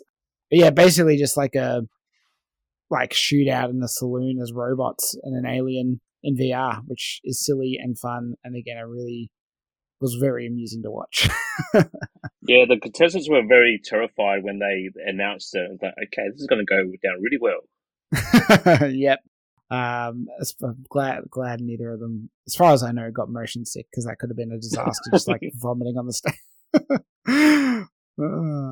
Alrighty. 2017. One of my favourite PAX memories is from 2017. Yeah, there's a few good ones. Well, why don't you start there with your favourite PAX memory of 2017, Brendan, since you've kicked it off? Sure, I don't know if either of you did it because it involved, I think, a 2-3 hour long queue, but you could play the demo of Sea of Thieves on the Polly Woodside boat that sits outside the Jeff's Shed Convention Centre, which is part of the Maritime Museum, which is next door, that part of Melbourne. And Yeah. Sure, it was just playing the Sea of Thieves demo, which released later that year, but just playing it on an actual, 18th century boat was a great experience. And I just remember lining up, and I ended up playing with the people I was lining up with that I'd never met before, never met since, and they were just big Star Citizen fans, so they were telling me all about, I spent all this money on my Star Citizenship, which is ironic considering we're 6 years later, and Star Citizen still has not released. Oh wow! Okay. That for me is one of those great PAX memories that I can only imagine how much money Microsoft shelled out to the Maritime Museum to have access to that boat. I hope they do that again if there's ever a similarly thematical reason to do so. Yeah, I definitely wanted to play it because I'm a big Rare fan. But the queue that year, and again, forcing I had less time than I normally would have, killed that for me. But I'm glad you enjoyed it because that is cool. Like, the thematics of the boat with the game is too good to pass up. Yeah, because you lined up, you eventually got up the ramp onto the boat, you went into the bows of the boat, and they just had the Xbox One demo kiosks set up in the boat with screens, of course. So like the convention hall, but you're in a boat. What about you, Locke? Was there anything about 2017 you strongly remember? I remember, like, on the first day of PAX, missing out on those Skyrim scrolls, and Yes. everyone that I was with was like, okay, we need to get there early to the next day because they've only got X amount and all that sort of thing. And I'm thinking, like, why am I wanting one of these when I don't know anything about the game? Still did it. I think I still got the box somewhere, but I'm not sure where that is. Yeah, we got up there some ridiculous time, and I think we were one of the first 5 to get it. And then we were like, this is too early. So we are going to go get some breakfast and then come back. Yeah, that became the Church of the Sweet Roll is a bit of a meme that's lived on in PAX lore after that, the many boxes of them. And I think in the next year, one of the years afterwards, they started doing the Sweet Roll pins as well. Okay, yep. Which were just as sought after, I think, if not more than the actual sweet Roll. Yeah. But I just remember like all these empty boxes of these sweet rolls, and that's like piling up. People making towels out of them. People wearing them. It just sort of took over the show. Oh, yes. Yes, I remember as well. And it comes back to, as I said, Bethesda, their marketing, regardless of what you think of their games, always made for a good meme. Well, and it's like we talked about. Well, did we mention 2015? They had the Pit Boy masks everywhere. Yeah, I did. I did. Yes. And I think that just goes to show how good their marketing is. That you saw that everywhere, that PAX. No matter what you were doing, whether you were on the show floor playing a game, lining up, going to a panel, you just saw people with those masks on their heads, and like you can't beat the Bethesda marketing. Yeah. I mean, to be fair, if you're giving away free stuff, people are going to eat it up, literally. That is true. Like people love the freebies. There's probably less freebies than there used to be, but yeah, God. Yeah, I miss those days. Alrighty. Yes. Again, shrinkflation. So the other thing that was big about 2017 was we started to see guests that weren't just about the story time. Probably the two big ones that year were Cheese TV, who were making a bit of a comeback with their podcast, had a big panel one, I think the Saturday evening, but can't remember exactly. Mm-hmm. But also Jesse Cox from big YouTuber from America, most originally World of Warcraft, now a bit of a variety one, and probably a lot of people discovered through his podcast with Total Biscuit and Dodger, which I forget the name of the podcast because it's obviously not been around for a long time. But yeah, like again, these kind of more like comedic personalities that have reasonably sized followings, having shows and also drawing people in. I think Cheese TV in particular, I remember. I didn't actually go to that panel because I don't know, like I loved Cheese TV as a kid, but I just never really latched on to their like revival stuff when they came back with their podcast. But yeah, well, either of those people or things think like something that you guys were interested in at all, or didn't really register for you. I was aware of the return of Cheese TV at the time. I remember they were doing a bit of a social media push around that era before they launched the podcast, and realised that there was still a fan base for them. I think there was clearly a realisation amongst the people putting it together that, we can actually make something out of this. There's still people that like us, but I didn't go see them at PAX. I was aware they were there, but as I said previously, I've never really done panels or those sort of things at PAX, so I miss them. Yeah, I went to it only because like I grew up, watching the little segments in between TV shows as I was getting ready for school and all that sort of thing. Mm-hmm. So remember just seeing the whole Cheese TV, like I've flashbacks of like those the screens and all that sort of thing, and then them interacting with other people and just having that sort of like retrospective view on that sort of thing. Like they probably didn't do as much as I thought they did back in the day. Like all they did was just talk and then put on a TV show and then come back when it was done.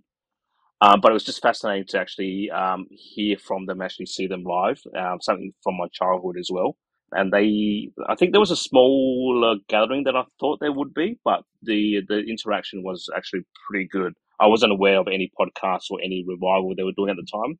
I just saw Cheese TV and I was like, yep, I'm making time to go there and see how it is. Yeah, no, that's fair. And certainly that year, as a result of that, I had more people I knew go to their first PAX because of them, I think. Okay. Yeah, which was interesting. Like I had a few friends that had never been to a PAX go for them, and one for Jesse Cox, who I did go with him to that panel because I did watch him, or at least the podcast he was on quite a bit. And he's quite a funny person.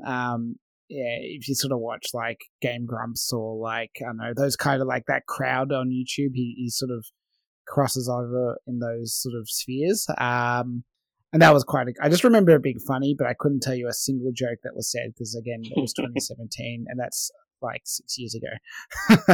Yep. One other big thing, which is not really PAX related, but was, and is commonly happens in some ways, was that was the same weekend Mario Odyssey came out, which was big for a lot of people I know. I went to the midnight launch with a bunch of you. Yep. I know we had, I remember having we're probably all there. I remember because we went to like QV for like dinner or dessert or something, and then I just remember we were sitting in the courtyard, the food hall of QV building, playing Switches, waiting for the midnight launch. Just like the commercial, Yes. right? Yeah. And then it probably helped because I think the pre-order bonus was like those cappy hats, so you definitely saw a fair few of those around. The cappy hats and those beach volleyballs that I think I still have mine deflated in my cupboard back home. But again, one of those things where it wasn't specifically for PAX, but it added to the PAX experience. No, but did they give out a pin on the show floor or not? Because I do recall a pin, a cappy pin. I feel like they might have. I think they did. I think that was the Nintendo era of... Was that the year they had all those Zelda pins you had to chase around, or was that the 30th anniversary? No, that I've got that in here. That's actually weirdly 2019. They did that for Link's Awakening. Yeah. But yeah, this was the era where they pushed pins a lot, as we mentioned earlier. I think it was when they started having pins as well for sale at the Penny Arcade shop. Because I've got a bunch of Mario Odyssey ones on one of my lanyards. I could probably pull out the lanyards and try and see what badge I've connected to it. Do you just have like a box full of these clangy lanyards that go clink clink when you drop them in? No, I have a PAX bag. One of like when you spend X amount of money, they just keep giving you bags. And I've got a bag with all the pins in them and all the patches and all this random crap. Yeah. But yes, it's getting full. I might need to start a second one. I didn't go to the story time this year, but I don't really care because it was Bernie Burns from Rooster Teeth, so like Red versus Blue. And that's a person whose story you could find online 100 million times because it's the same story he tells every time until he just completely blipped off the face of the internet when he left Rooster Teeth and decided he wanted to live off the grid, or at least off the social media grid. So good on him. Mm-hmm. But yeah, didn't go to it, so I don't know what he talked about, other than assuming it's the same story about starting Rooster Teeth with his friends in his room or whatever. A Megathon, though, that was a good one. Crossy Road, Australian-made mobile game, but using a balance board to control it. Yes. Yep, I remember this one. Yeah, and Locke, you put a note, Rudism, which I think is the controller's creator. I think so. Yeah, I've written it in my diary for some reason, and that's sort of why I put it there. I'm pretty sure that was the guy, because I think he was also at this show as well with Weird and Controllers. He had a panel and like all these weird things that he managed to create. I don't remember what they were, but I think there might have been DK bongos or some sort of guitar, or whatever, to control like ordinary games.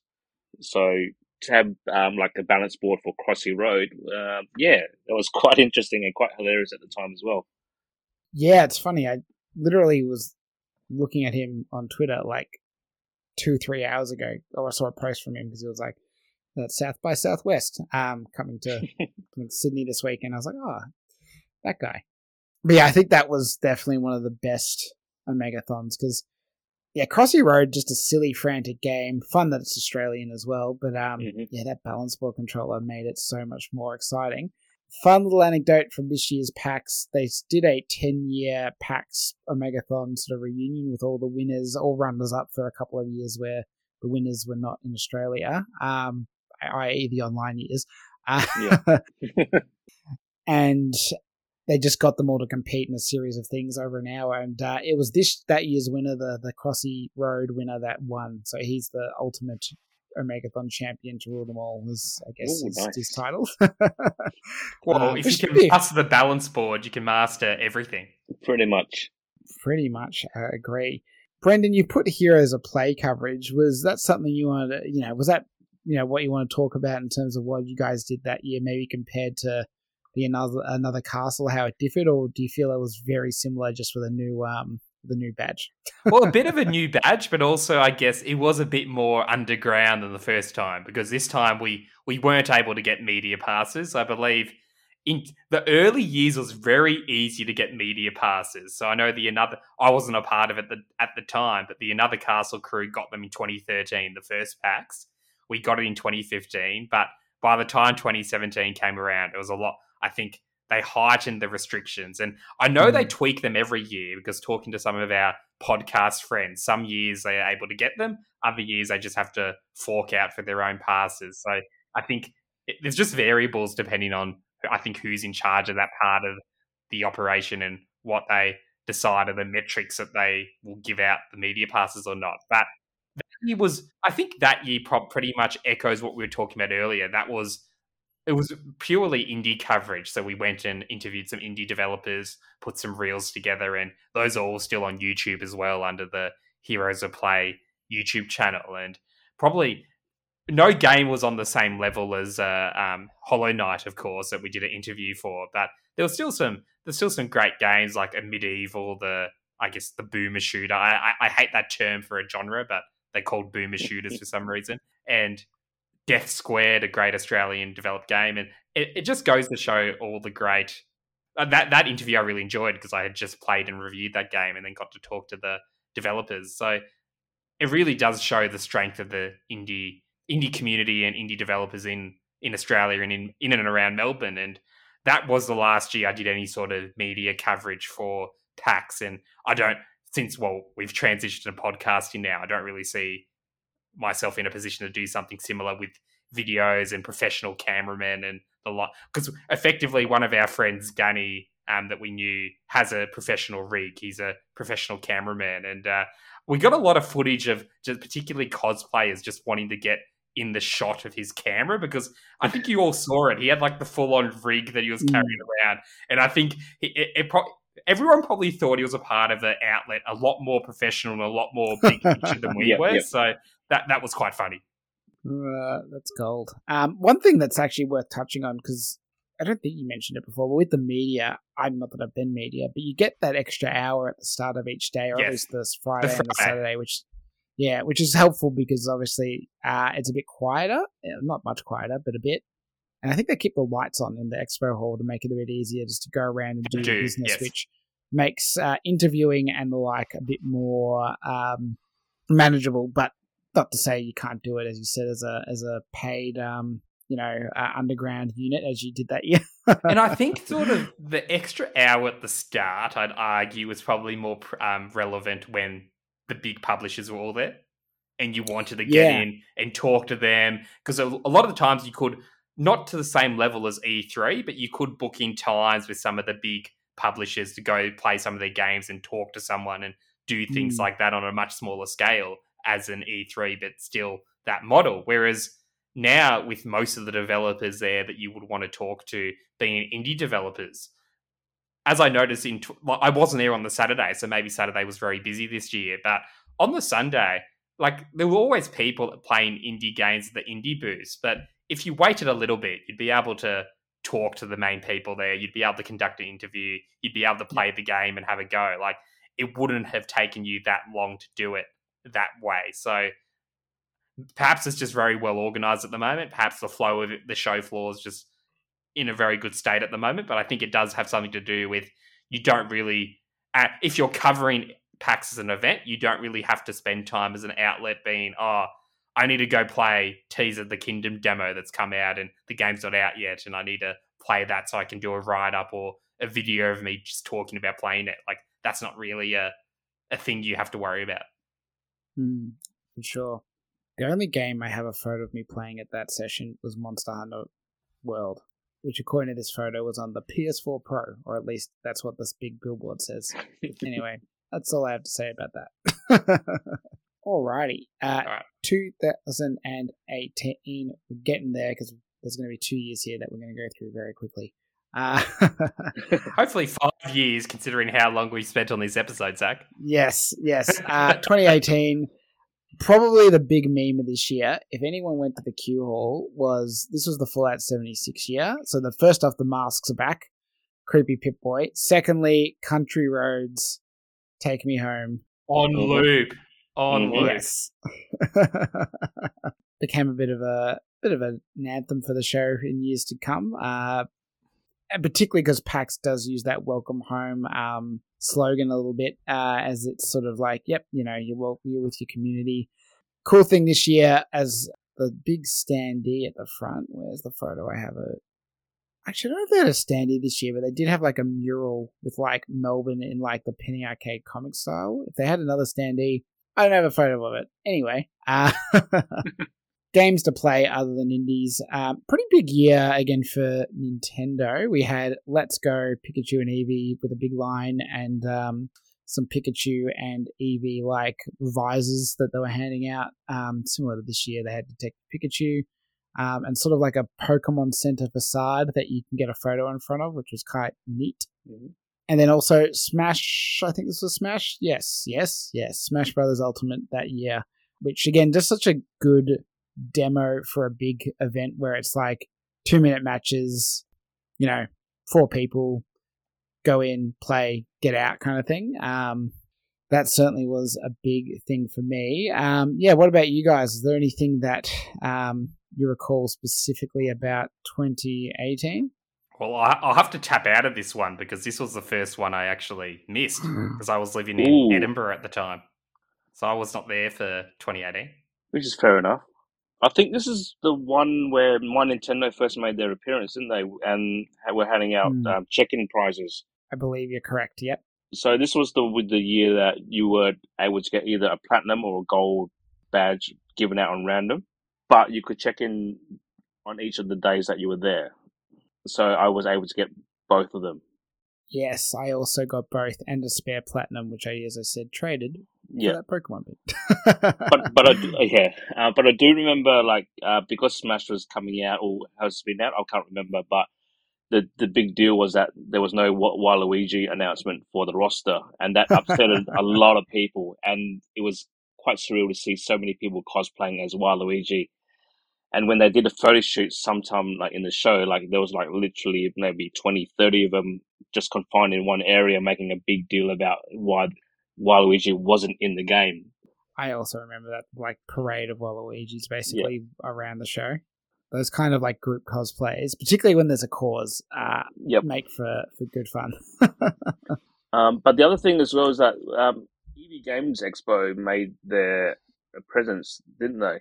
Yes, that was the year that EB Games Expo got amalgamated into basically a giant EB Games booth, effectively, or a shopping center sort of thing, retail store. Yeah, which from memory, I think there was another year afterwards that they didn't call it EB Games 2019. Expo. There was just a big Zing shop in the corner of the expo hall, effectively. Yeah, but both years I think they had a lot of collector's editions that were clearly collecting dust for various games that they were just trying to clear out. It probably worked. Yeah, no, it did. I think at least one person that may have even bought a Switch or something at that EB Games Expo. It was interesting, and I mean, obviously, I think it marked the death of EB Games Expo, which, as I think at that point the year prior had been in Sydney. I think it moved from the Gold Coast. But yeah, once it became a subsection of PAX. Yep.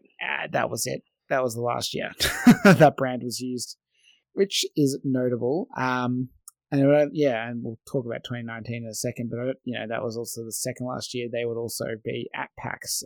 Thank you, COVID. What else did I think that's sort of it in terms of stuff I really strongly remember. Actually, I just saw in a photo that at the Nintendo booth they did have some good indies. Untitled Goose Game being probably the main one there, which is pre its release and pre its big meme explosion, and probably similar vibes to Hollow Knight. I think Silksong might have even been there that year, actually. I think so too, yeah. Booth. Yeah. I think so, and it still hasn't been released yet, has it? No, so this is why you come to PAX Australia. You get to play Vaporware. They did give up pins, especially for that game as well. But I think it was one of the more limited ones. Yes, I think so as well. Coming back to, there's always something that's a bit more hectic to get. Yep. I don't know, maybe I was there in 2018, but I remember whenever Hollow Knight was in the Nintendo booth, Silksong, there was a huge queue, and I never got the pin because you had to queue up for quite a long time to get that pin. Yep. And to play the demo. Yeah, and unless it was 2019 and our brains are just confuddling, I can't remember, but it was one of those 2 years, I reckon. Because it would have had to have been after Hollow Knight came out on Switch, given it was at Nintendo's booth. This year, so story time was Rihanna Pratchett, who done quite a few games. There's not really one I think of as her seminal one, but she also does books. And for obvious, I can't say her name and people not ask the question, but it is Terry Pratchett's daughter. So there's a lineage there.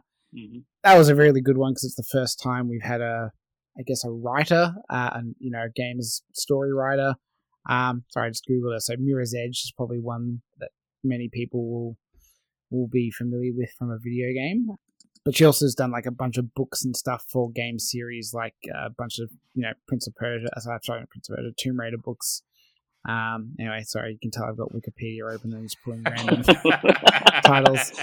Apparently, a writer for Surgeon Simulator 2. There you go. That game has writing.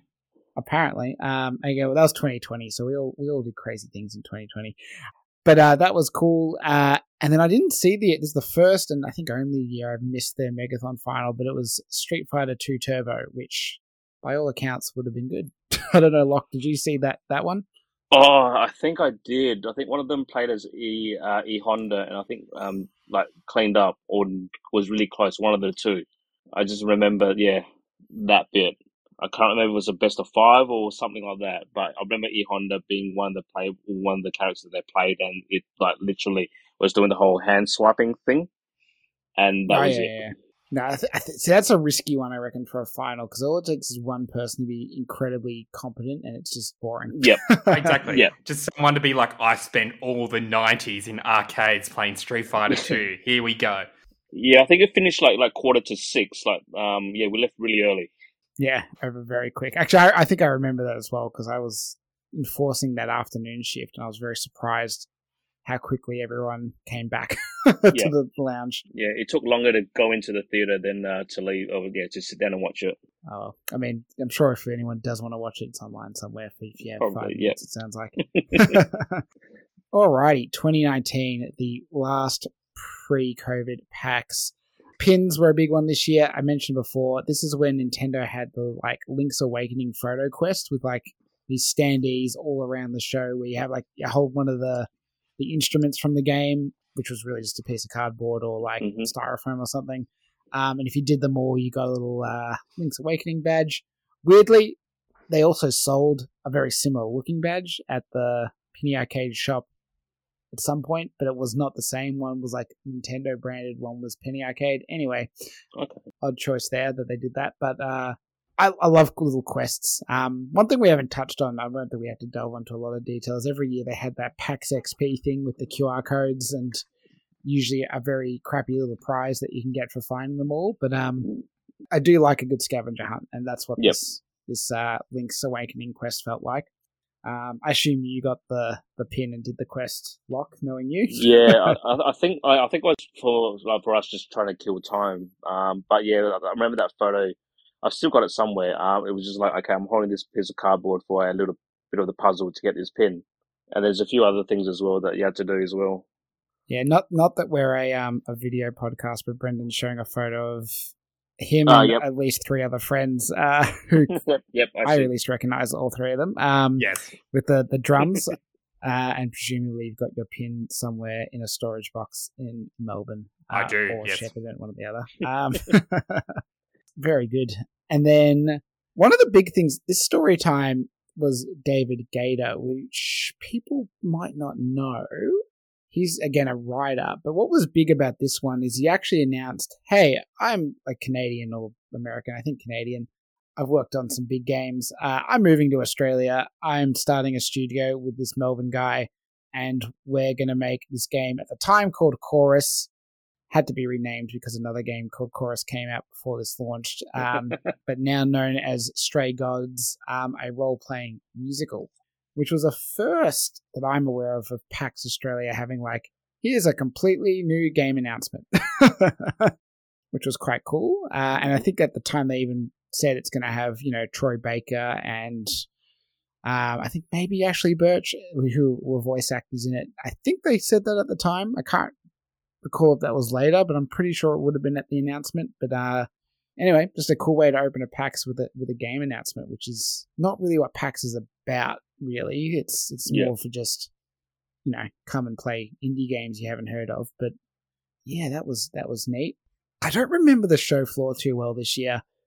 I don't know if either of you remember or have any photos to jog your memory of what was the big draw cards. The only thing that I have is that in the PAX merch section, they had this section where they had all the bags lined up, and there was a throne made out of the bags that you could sit and take a photo of. Does that does that jog a memory? That does a little bit. I remember, because I don't think that was just by design. I think that was enforced as having a bit of fun with the excess bags. So that was pretty cool. Other than that, the theme of it was like a donut or sort of icing sort of it's theme. Like cheese, or cheese or something like that. Yeah, something dripping. Yeah. This is the first year where I really felt the theme was like super prominent in the logo and theming of the merch. One cool thing they did have though for the photo standee was a big fake CRT and controller with the Legend of PAX: A Link to the Oz, which I thought was very neat. Yep. Don't know if they got Nintendo sign off, but I assume they did to do that. It's a play on words. Yes. And looking at some of my photos, I only have about 4 or 5 photos from that PAX, but I have a photo of Party Poppers, the indie game, which was a lot of fun. But from that photo, one thing that strikes my mind is that's also a year where a lot of the indie devs started to become authorized pin dealers for Penny Arcade. So you could go to the indie dev demo kiosks and purchase pins from them. And I remember that taking off in 2019. As both a enforcer and as a pin enthusiast, one of the big draw cards for certain indies is getting the rights to do a pinny, because it's actually like a massive like money raising scheme, particularly when you're mid development. Because a lot of them aren't indie games that are out. A lot of them are like, hey, here's from our PAX. What's the showcase? Like the 4 or 5 indie showcase each year. Yeah, the ones that like were sort of like the award winners effectively of the show would maybe get pins, as well as a few others. Like again, Party Poppers, I don't think was a showcase game. Maybe it was, but it wasn't.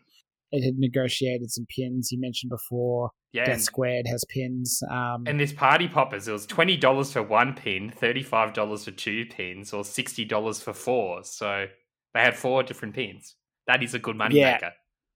Correct. And so when you're an indie developer where every dollar accounts for an extra bit of time for your development, good money making scheme. Because you get idiots like me who's like, I don't know what your game is, but I need every pin. So here's my $40. well, speaking of which, I do remember this one. They had a game which you might know called Fall Guys. And in order to get the pin... I think I might have heard of it. Yeah. But in order to get the pin, you had to play it. But at the time, I didn't know anything about it. So I was just playing it. I think I came second out of the how many people were playing at the time. And so I got this pin. And then the big thing that I remember for this year was that at a random time, at a random location, they were now this new pin, the bin chicken. Yes, I remember the bin chicken. Yep. So this is the first year that this came out, and I only had no intentions of getting this whatsoever. And I'm roaming around the floor, and then all of a sudden my phone lights up. Okay, this is where the next pin chicken is going to be. I happen to be about like 10 meters away from this joint, so I was like, screw it, drop everything, and go to it. As I'm slowly walking there, I see this big rush of people heading to this location. I'm thinking, I better get there quickly. And then 10 minutes later, I handed in my pin to swap, and then now I've got a bin chicken that's probably worth a lot. Yes. I did not get a pin chicken that year. I ended up getting one through a competition donation event. Like, I don't know if it was in PAX Oz online or something around that, but it was like a donation / competition to Pure Cancer Australia. I think it's called one of the cancer fundraising ones. So yeah, they ended up sending me one through that, which I didn't feel too bad by. Like, if I'm going to put money towards it, it's better that it's going to curing cancer than to Penny Arcade. But those pin chickens that year were hard to get, because it's weird. I was saying this to I think probably you, Lachlan, the group we were with, but like ibises, which to be clear, it's called a bin chicken because it's an ibis. Not a really big feature of Melbourne. Like, we don't have that many, and it's not actually like a joke if you'd only lived in Melbourne your entire life you would get. But I understand much more common in Sydney and Queensland. I think we've got a few in Adelaide as well that I've seen. And you get quite a lot in country Victoria. So there's quite a few around Shepparton, actually. Okay. Okay, yeah, I mean, like Melbourne, it's just like seagulls, and that's about it, which is way less interesting. But that would go on to become a theme. I think every other PAX afterwards in Australia has a pin chicken of some kind, albeit the way to get them varied from purchasing them to back to just this year trading them in a bit more of an organised fashion. Not just randomly, we're going to be in this spot at this time. You have 5 minutes to get to us. The other things I just quickly noticed in photos, games, at least Nintendo-wise, Luigi's Mansion 3, and we had the Luigi and Gooigi paper headbandy things. Yep. Pokemon Sword and Shield was the big demo. The other thing now I remember, this was the year Blizzard had like a bit of controversy with Overwatch, and I think there was Blizzard Diablo pins and Overwatch branding everywhere because Overwatch was coming to Switch. I think Blizzard actually, or Overwatch, sponsored the handheld lounge that year. I remember that just being very awkward, dealing with like people being quite tense over the Hong Kong situation with Blizzard, with the player being banned for saying, free Hong Kong or support Hong Kong or whatever. Blitzchung, yes. Blitzchung, yeah. So that was because that would have, I think it was literally like maybe a week or two before PAX Australia. But anyway, I think that was, and I think there was like a quest to go to like the Overwatch thing, a Diablo thing, and one other to get like a Diablo something pin. I can't remember specifically, but anyway, good times. So I've already said the story time. A Megathon final was Fight Crab. Again, silly sort of physics first-person game with crabs with weapons. Good fun for this kind of event. And, they ended it with see you next year. They were wrong. Well, they had a different venue for 2020, didn't they? Yeah. So 2020 comes. Yeah, look, I think we this is when our podcast started, and we did talk a little bit about PAX Online, so I won't go into too much detail, but PAX Online happened actually in September 2020, and they combined it with EGX and PAX West and just called it PAX Online. Good things, it was free. There was no money to be paid to attend, in quotation marks. What attending was really, hey, we've got a Discord channel you can come in and hang out in, and B, they did 9 days straight of panels and sort of like online tournaments you could do, which is in some ways cool, but just, I mean, it can't really replace that sense of community, like hanging out in a PAX Discord, not nearly as fun as just I can be in a Discord with my friends, which is usually what I did. Was that the year there were like competitions that you were quite involved in, or was that 2021? Yeah, that was 2020. So what one of the benefits of 2020 was, so apparently in PAX West, and I don't know if this is an officially PAX sanctioned thing or if it's just a thing that people do around PAX, there's this group called Dr. Exoskeleton. And they basically do this like very complicated trivia / like treasure hunt at PAX West with like very difficult like video game puzzles, like very obscure games. Like the way the puzzle is set up, it requires a lot of thinking. And so that was the main draw card for me, was every day at 3 a.m. they released the next like question. And so that I didn't work very much that week because I was trying to punch through these puzzles basically. There's no reward for the record. It was just like something to do really. Satisfaction. Yeah, pretty much. And again, when with COVID, you sort of looked for, particularly in Melbourne, because I think we were still in lockdown. These kinds of things were a good distraction. So that was kind of one of the nice benefits of being combined with PAX West, technically. But yeah, I mean, I think they did the best they could for making an online event with the little notice they had, right? Because something like PAX takes at least a year, if not longer, to really coordinate and plan. I don't think you could have done much more than what they did. Because was 2020 the one where, they had announced it, of course, and they were selling passes and they had to be like, we're refunding everyone, or was that 2021? I think, no. So that was, I think 2020, they logically did not start selling passes in March because obviously COVID had already just bang hit. 2021, they were optimistic, but because I think, 2021, which we may as well cover both quickly at the same time. Yeah. 2021, they split out and just said, no, we're just doing PAX Oz online because the American PAXs had returned, or at least West had, a few weeks before Oz. But again, Melbourne, bit more of a lockdown city than most. We'd gone through other big waves of COVID and lockdowns in 2021. And while I think many other states probably had been open for most of 2021, I think the general agreement was it didn't make sense to have a big convention in Melbourne at that time. So that was one where they refunded the passes, I think, after probably May or June when we went back into lockdown.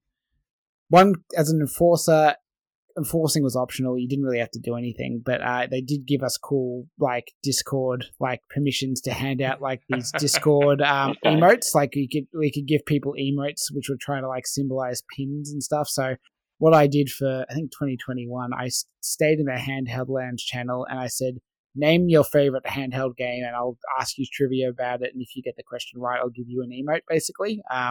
That's how I occupied my time for something to do. But yeah, I mean, look, glad those days are hopefully over. Again, they did the best. Glad they didn't charge any money for them, because I don't think it would have been worth it, to be blunt. Yep. Just quickly, story time in 2020 was Mike Pondsmith, who's the Cyberpunk 2077 creator, not the video game, but the actual pen and paper tabletop pen and paper RPG. A megathon was Streets of Rage 4, which is actually kind of neat. Because it had just come out in 2020. Just come out, and they both just went through the level, and whoever got the highest score won, basically, from the most combos and enemies defeated. And I think it ended up luckily being an Aussie versus an American, so there was that, like, national tension that wasn't guaranteed. But unfortunately, the American won. It's their game, isn't it? No way. Yeah, it is. Yep. Yeah, well, actually, I think it was made by .emu, yeah, which French. has an Australian bird in it, but is French. Okay. Thanks, France. And then 2021, Storytime was just the developers behind Among Us, so Innersloth, not one, but the whole team, including their marketing manager. I do remember this being a really bad story time because they didn't really tell stories. They just joked around like a bunch of friends on a video call, and that was probably not what I go to story times for personally. Just a lot of Among Us memes. So that was a bit of a shame because it could have been that would have been an interesting game to learn how they made it. Anyway, and then the Omegathon was a game that was big at this year's PAX. Spin Rhythm was the Omegathon. As an enforcer, the other cool thing is one of the Omeganauts that got to the finals was the sole enforcer Omeganaut they picked to feature this year, and he got all the way to the end. So that was kind of cool, actually knowing someone in the final for once. Mm-hmm. And yeah, Spin Rhythm, Aussie-made indie game. At the time, I think only on phones and PC. I guess technically probably still is. Yeah, I think it hasn't come to consoles yet, I don't think. No, but it's been upgraded to Spin Rhythm XD, which is now was at this year's PAX with the turntable, yes. Which is very cool. And I think that it was with the turntable at a previous PAX. I think either 2019 or even 2017. It's been around for a while. Yes, but it's certainly building and building. So that's a very cool game to have featured in a PAX Oz Online. But then finally, 2022, COVID's over. Well, we thought PAX might not happen. Kind of over. It's not over, but we're going to pretend it's over. Yeah. No one, we wore masks, but not enough people wore masks. No. And it's back on at the convention center. You got your flight back to Melbourne after a 2 years break lock. Brendan would have just been in Melbourne like normal then, yeah? No, you hadn't gone to England yet, had you? 2022? Yes, I had. Yeah. I left in September last year, so I missed 2022. That's right, just before. Ooh, that's okay. right, which, to be fair, like, PAX Oz 2022 definitely had, like, we're warming back up vibes. Yep. Obviously, well, maybe not obviously, but what was not present was any of the big three, and just generally a lot of exhibitors had pulled out or just not ready to jump back in is probably the correct way of thinking about it. What I do remember was Sega were there with Sonic Frontiers, and I got a photo with Sonic the Hedgehog, who came back this year. Yep. Thanks, Sonic.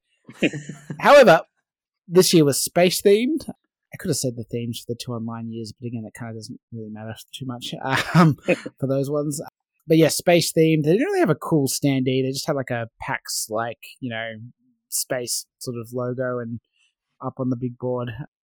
big thing was story time this year. So a big name, Shuhei Yoshida, who is, I think, well known as a Sony dude. But he's been a few roles from like head of PlayStation Studios, so the whole shebang.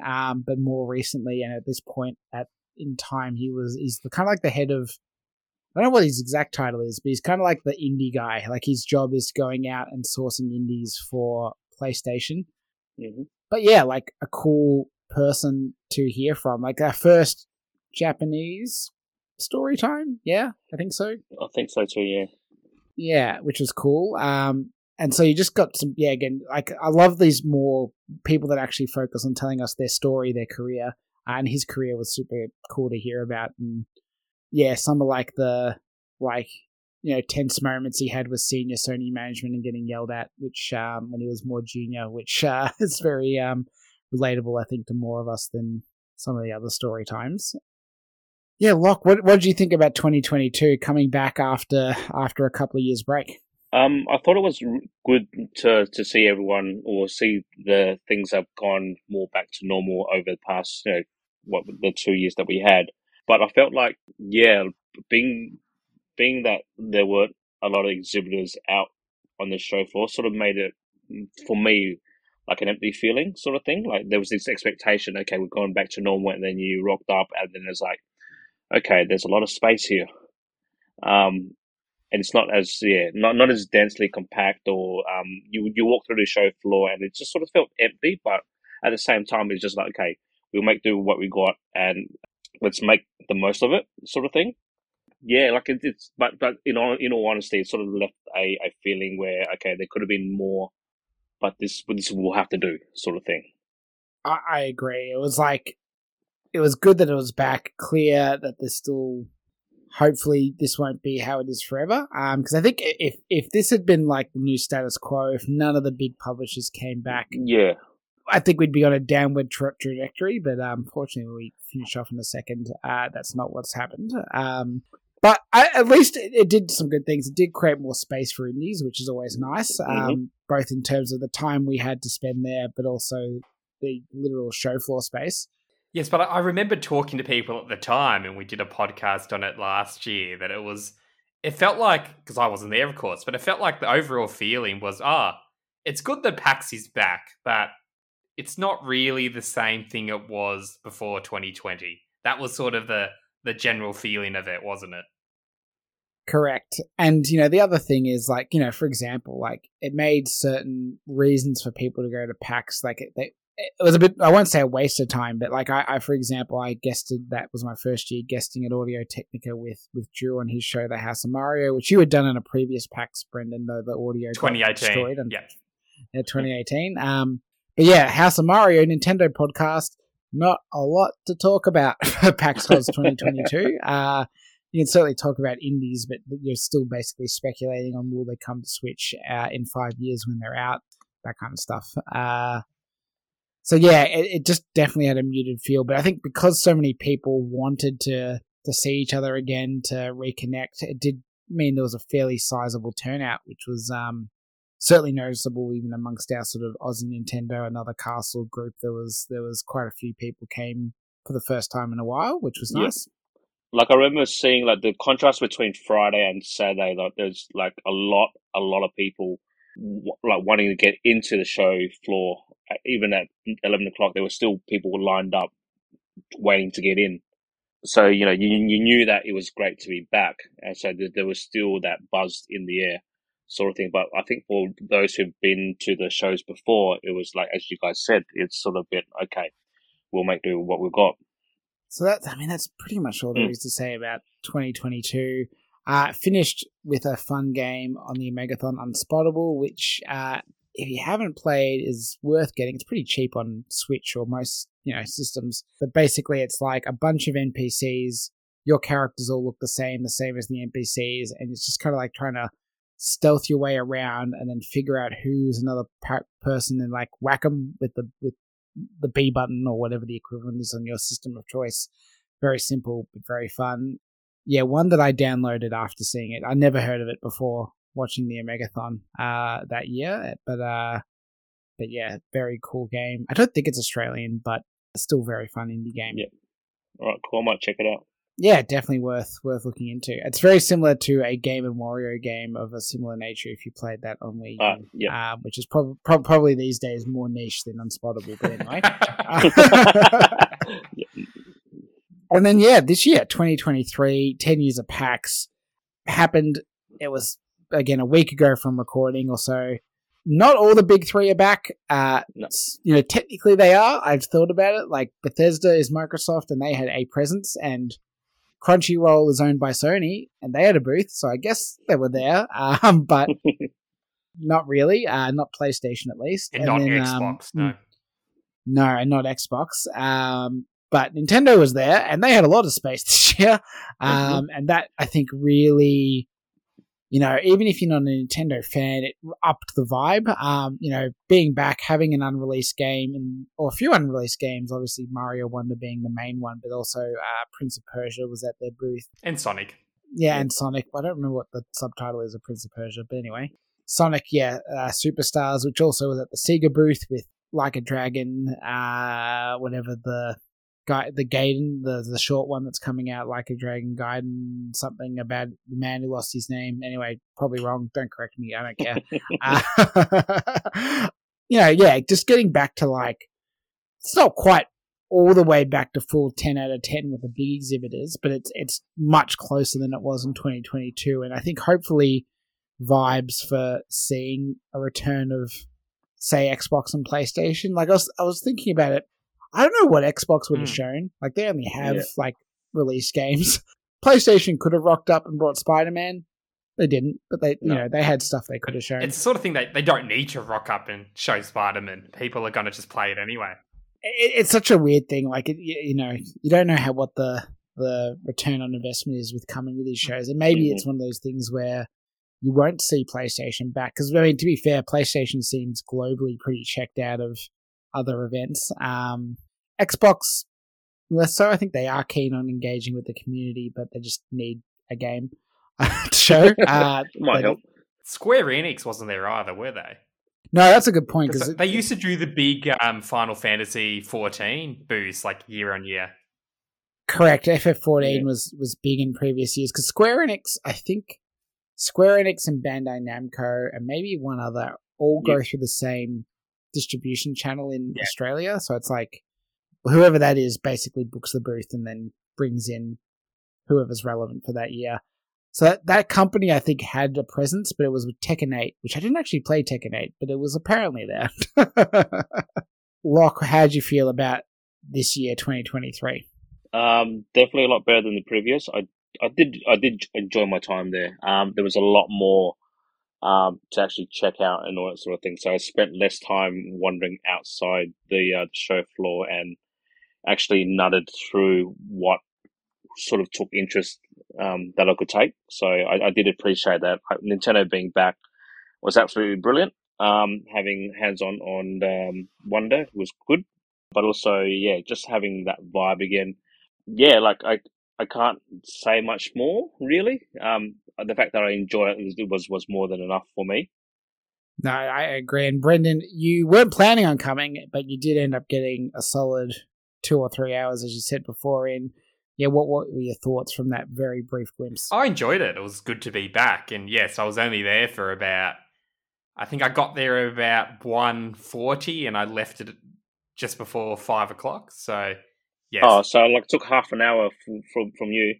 Yeah, so I can tell you all the things I did at PAX. I spent 40 minutes at Solium Infernum, which is a strategy game coming out next year, which one of our mutual friends suggested I go play, and I just ended up talking to the dev that was working on that for a solid 20 minutes and then played the demo. Then I went and ran into Josh, who we did the podcast with, and he was like, oh, go play this footy game. So I went to play the footy game. What's it called? Is it Footy Bash? Footy Bash. Yeah. Yes. That's a really fun game. So I played Solium Inferno, played Footy Bash. Oh, actually, the first thing I did was, of course, went and lined up for Super Mario Wonder.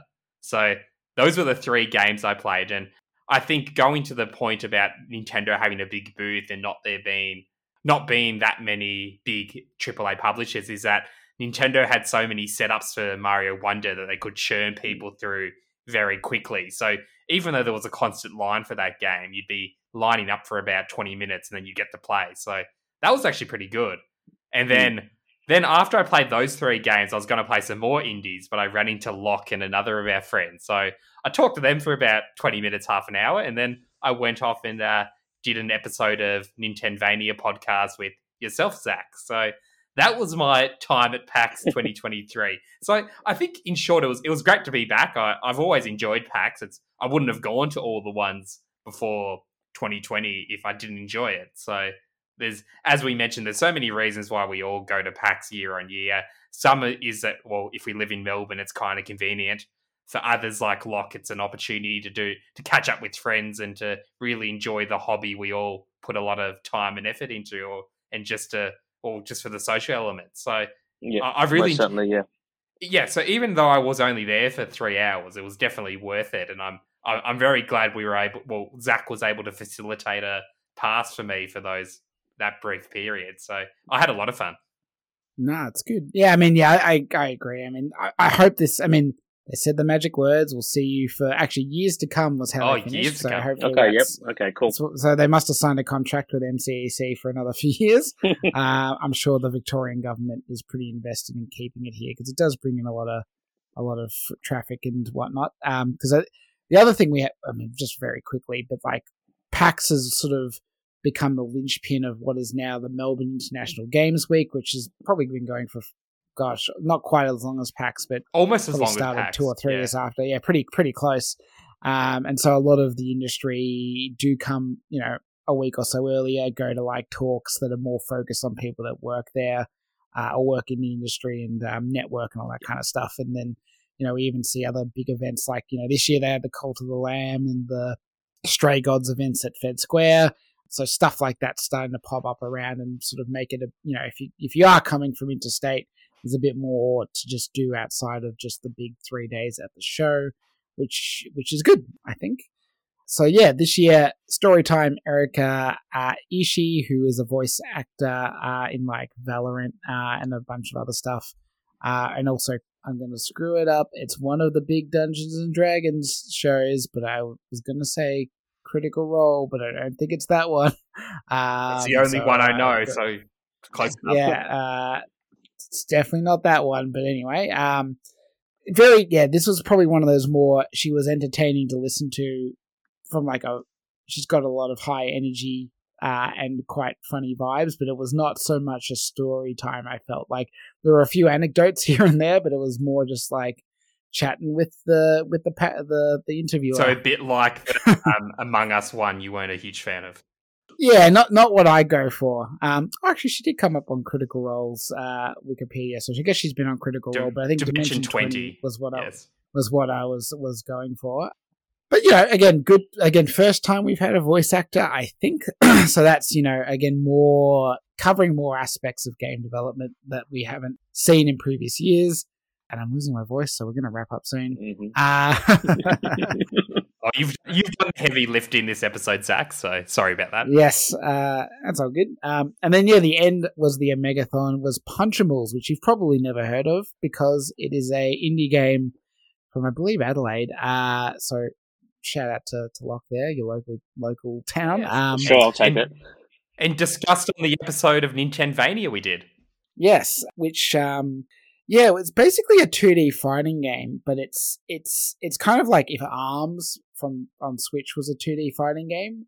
Basically, you're these animals in these giant mechs with big heads is where your animal sits, and then you have two sort of jet-powered fists, and you sort of like press the triggers to fire the fists, use the sticks to make them go in different directions, and then you can do other buttons to like make them sort of change trajectory and whatnot, and it's pretty simple. I'm sure once you play it a lot, there's a ton of depth there, similar again to ARMS, but very, very fun when I played that at the Indie Rising area, but then very cool to see it as the finale, because, again, puts it on the big stage. Yeah.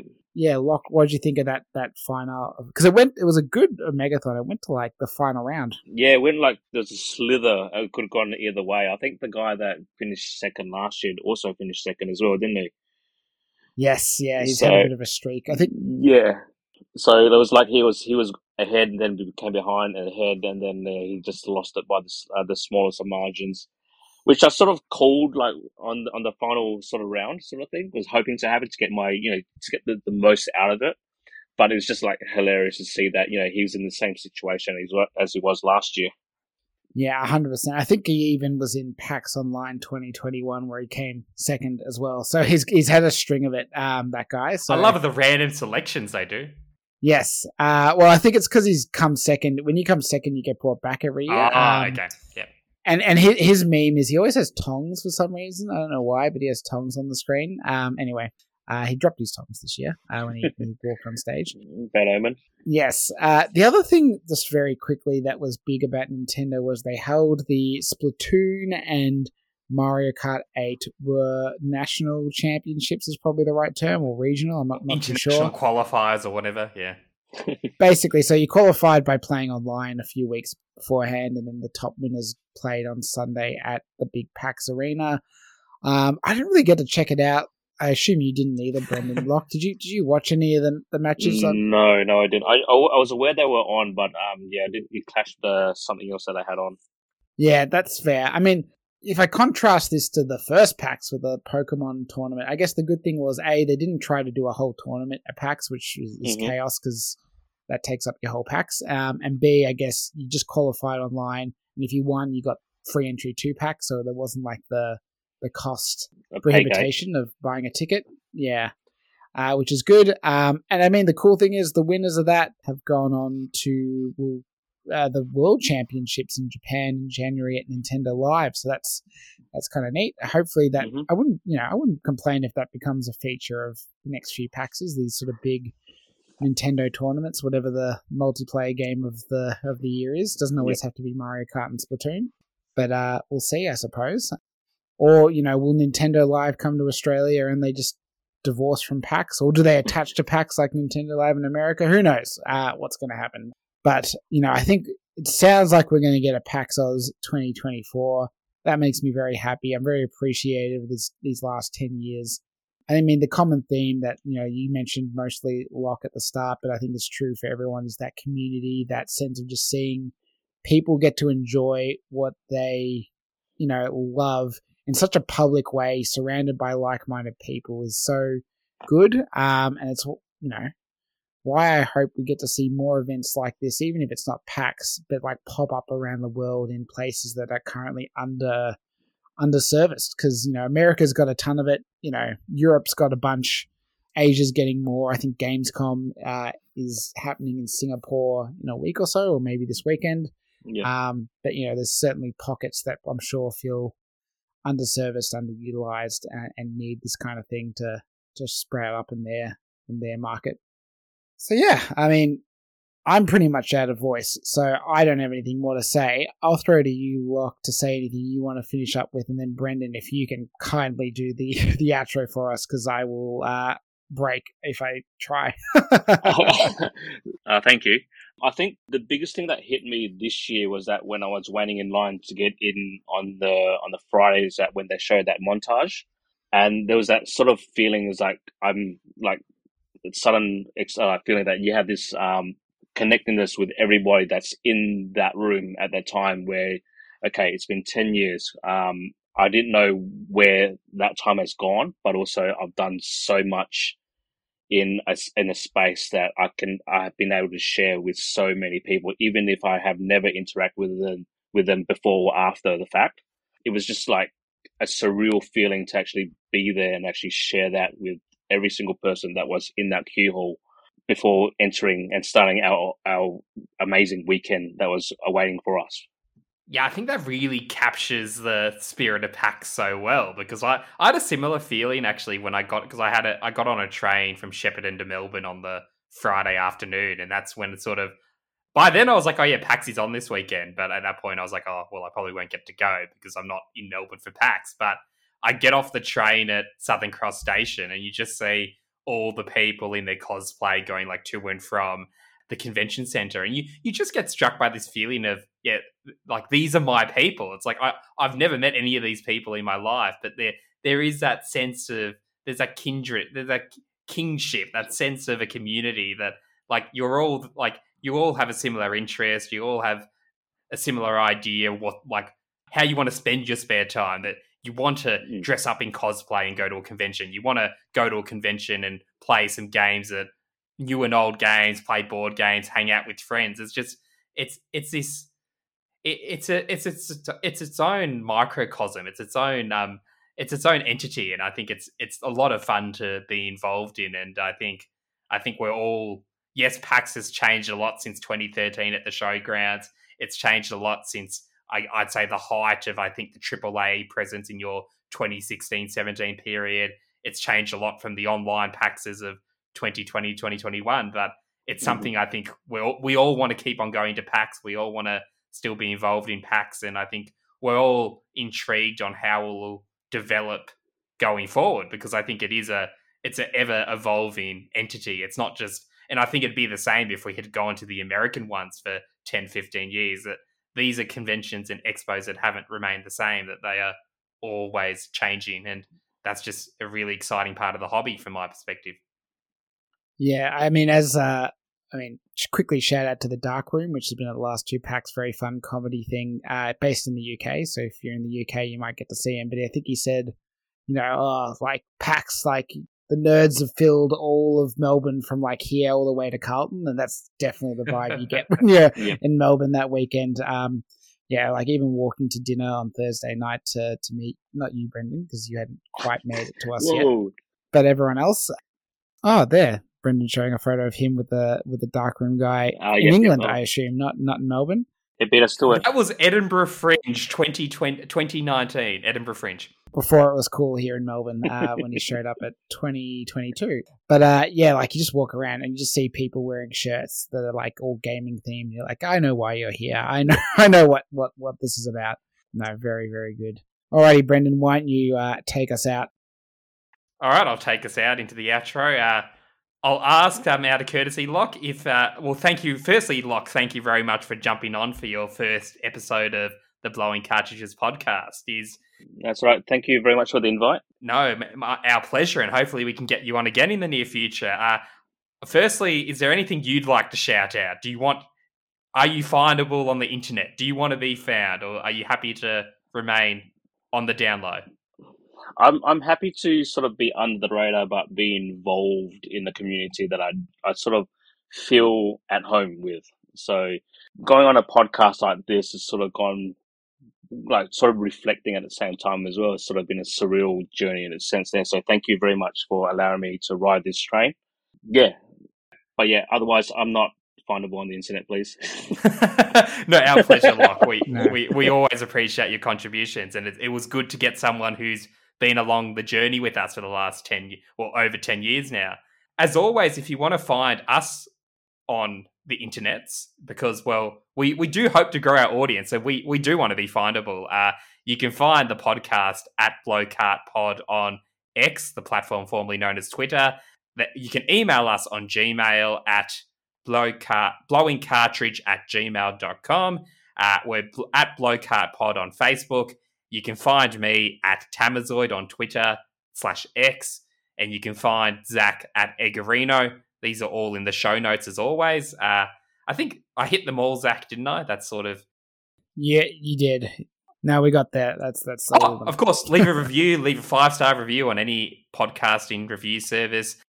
Tell your friends, tell your enemies to listen. Actually, you can't watch it. We're audio only. Listen to Blowing Cartridges podcast, and tune in soon for our next episode, which we actually are back to more or less a fortnightly release schedule again.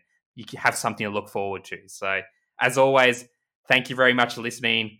Thank you, Locke, for coming on for the first time. And as always, Zach, thanks for co-hosting. No worries. And everyone, please spam Audio Technica to get us into their live recording next year at PAX.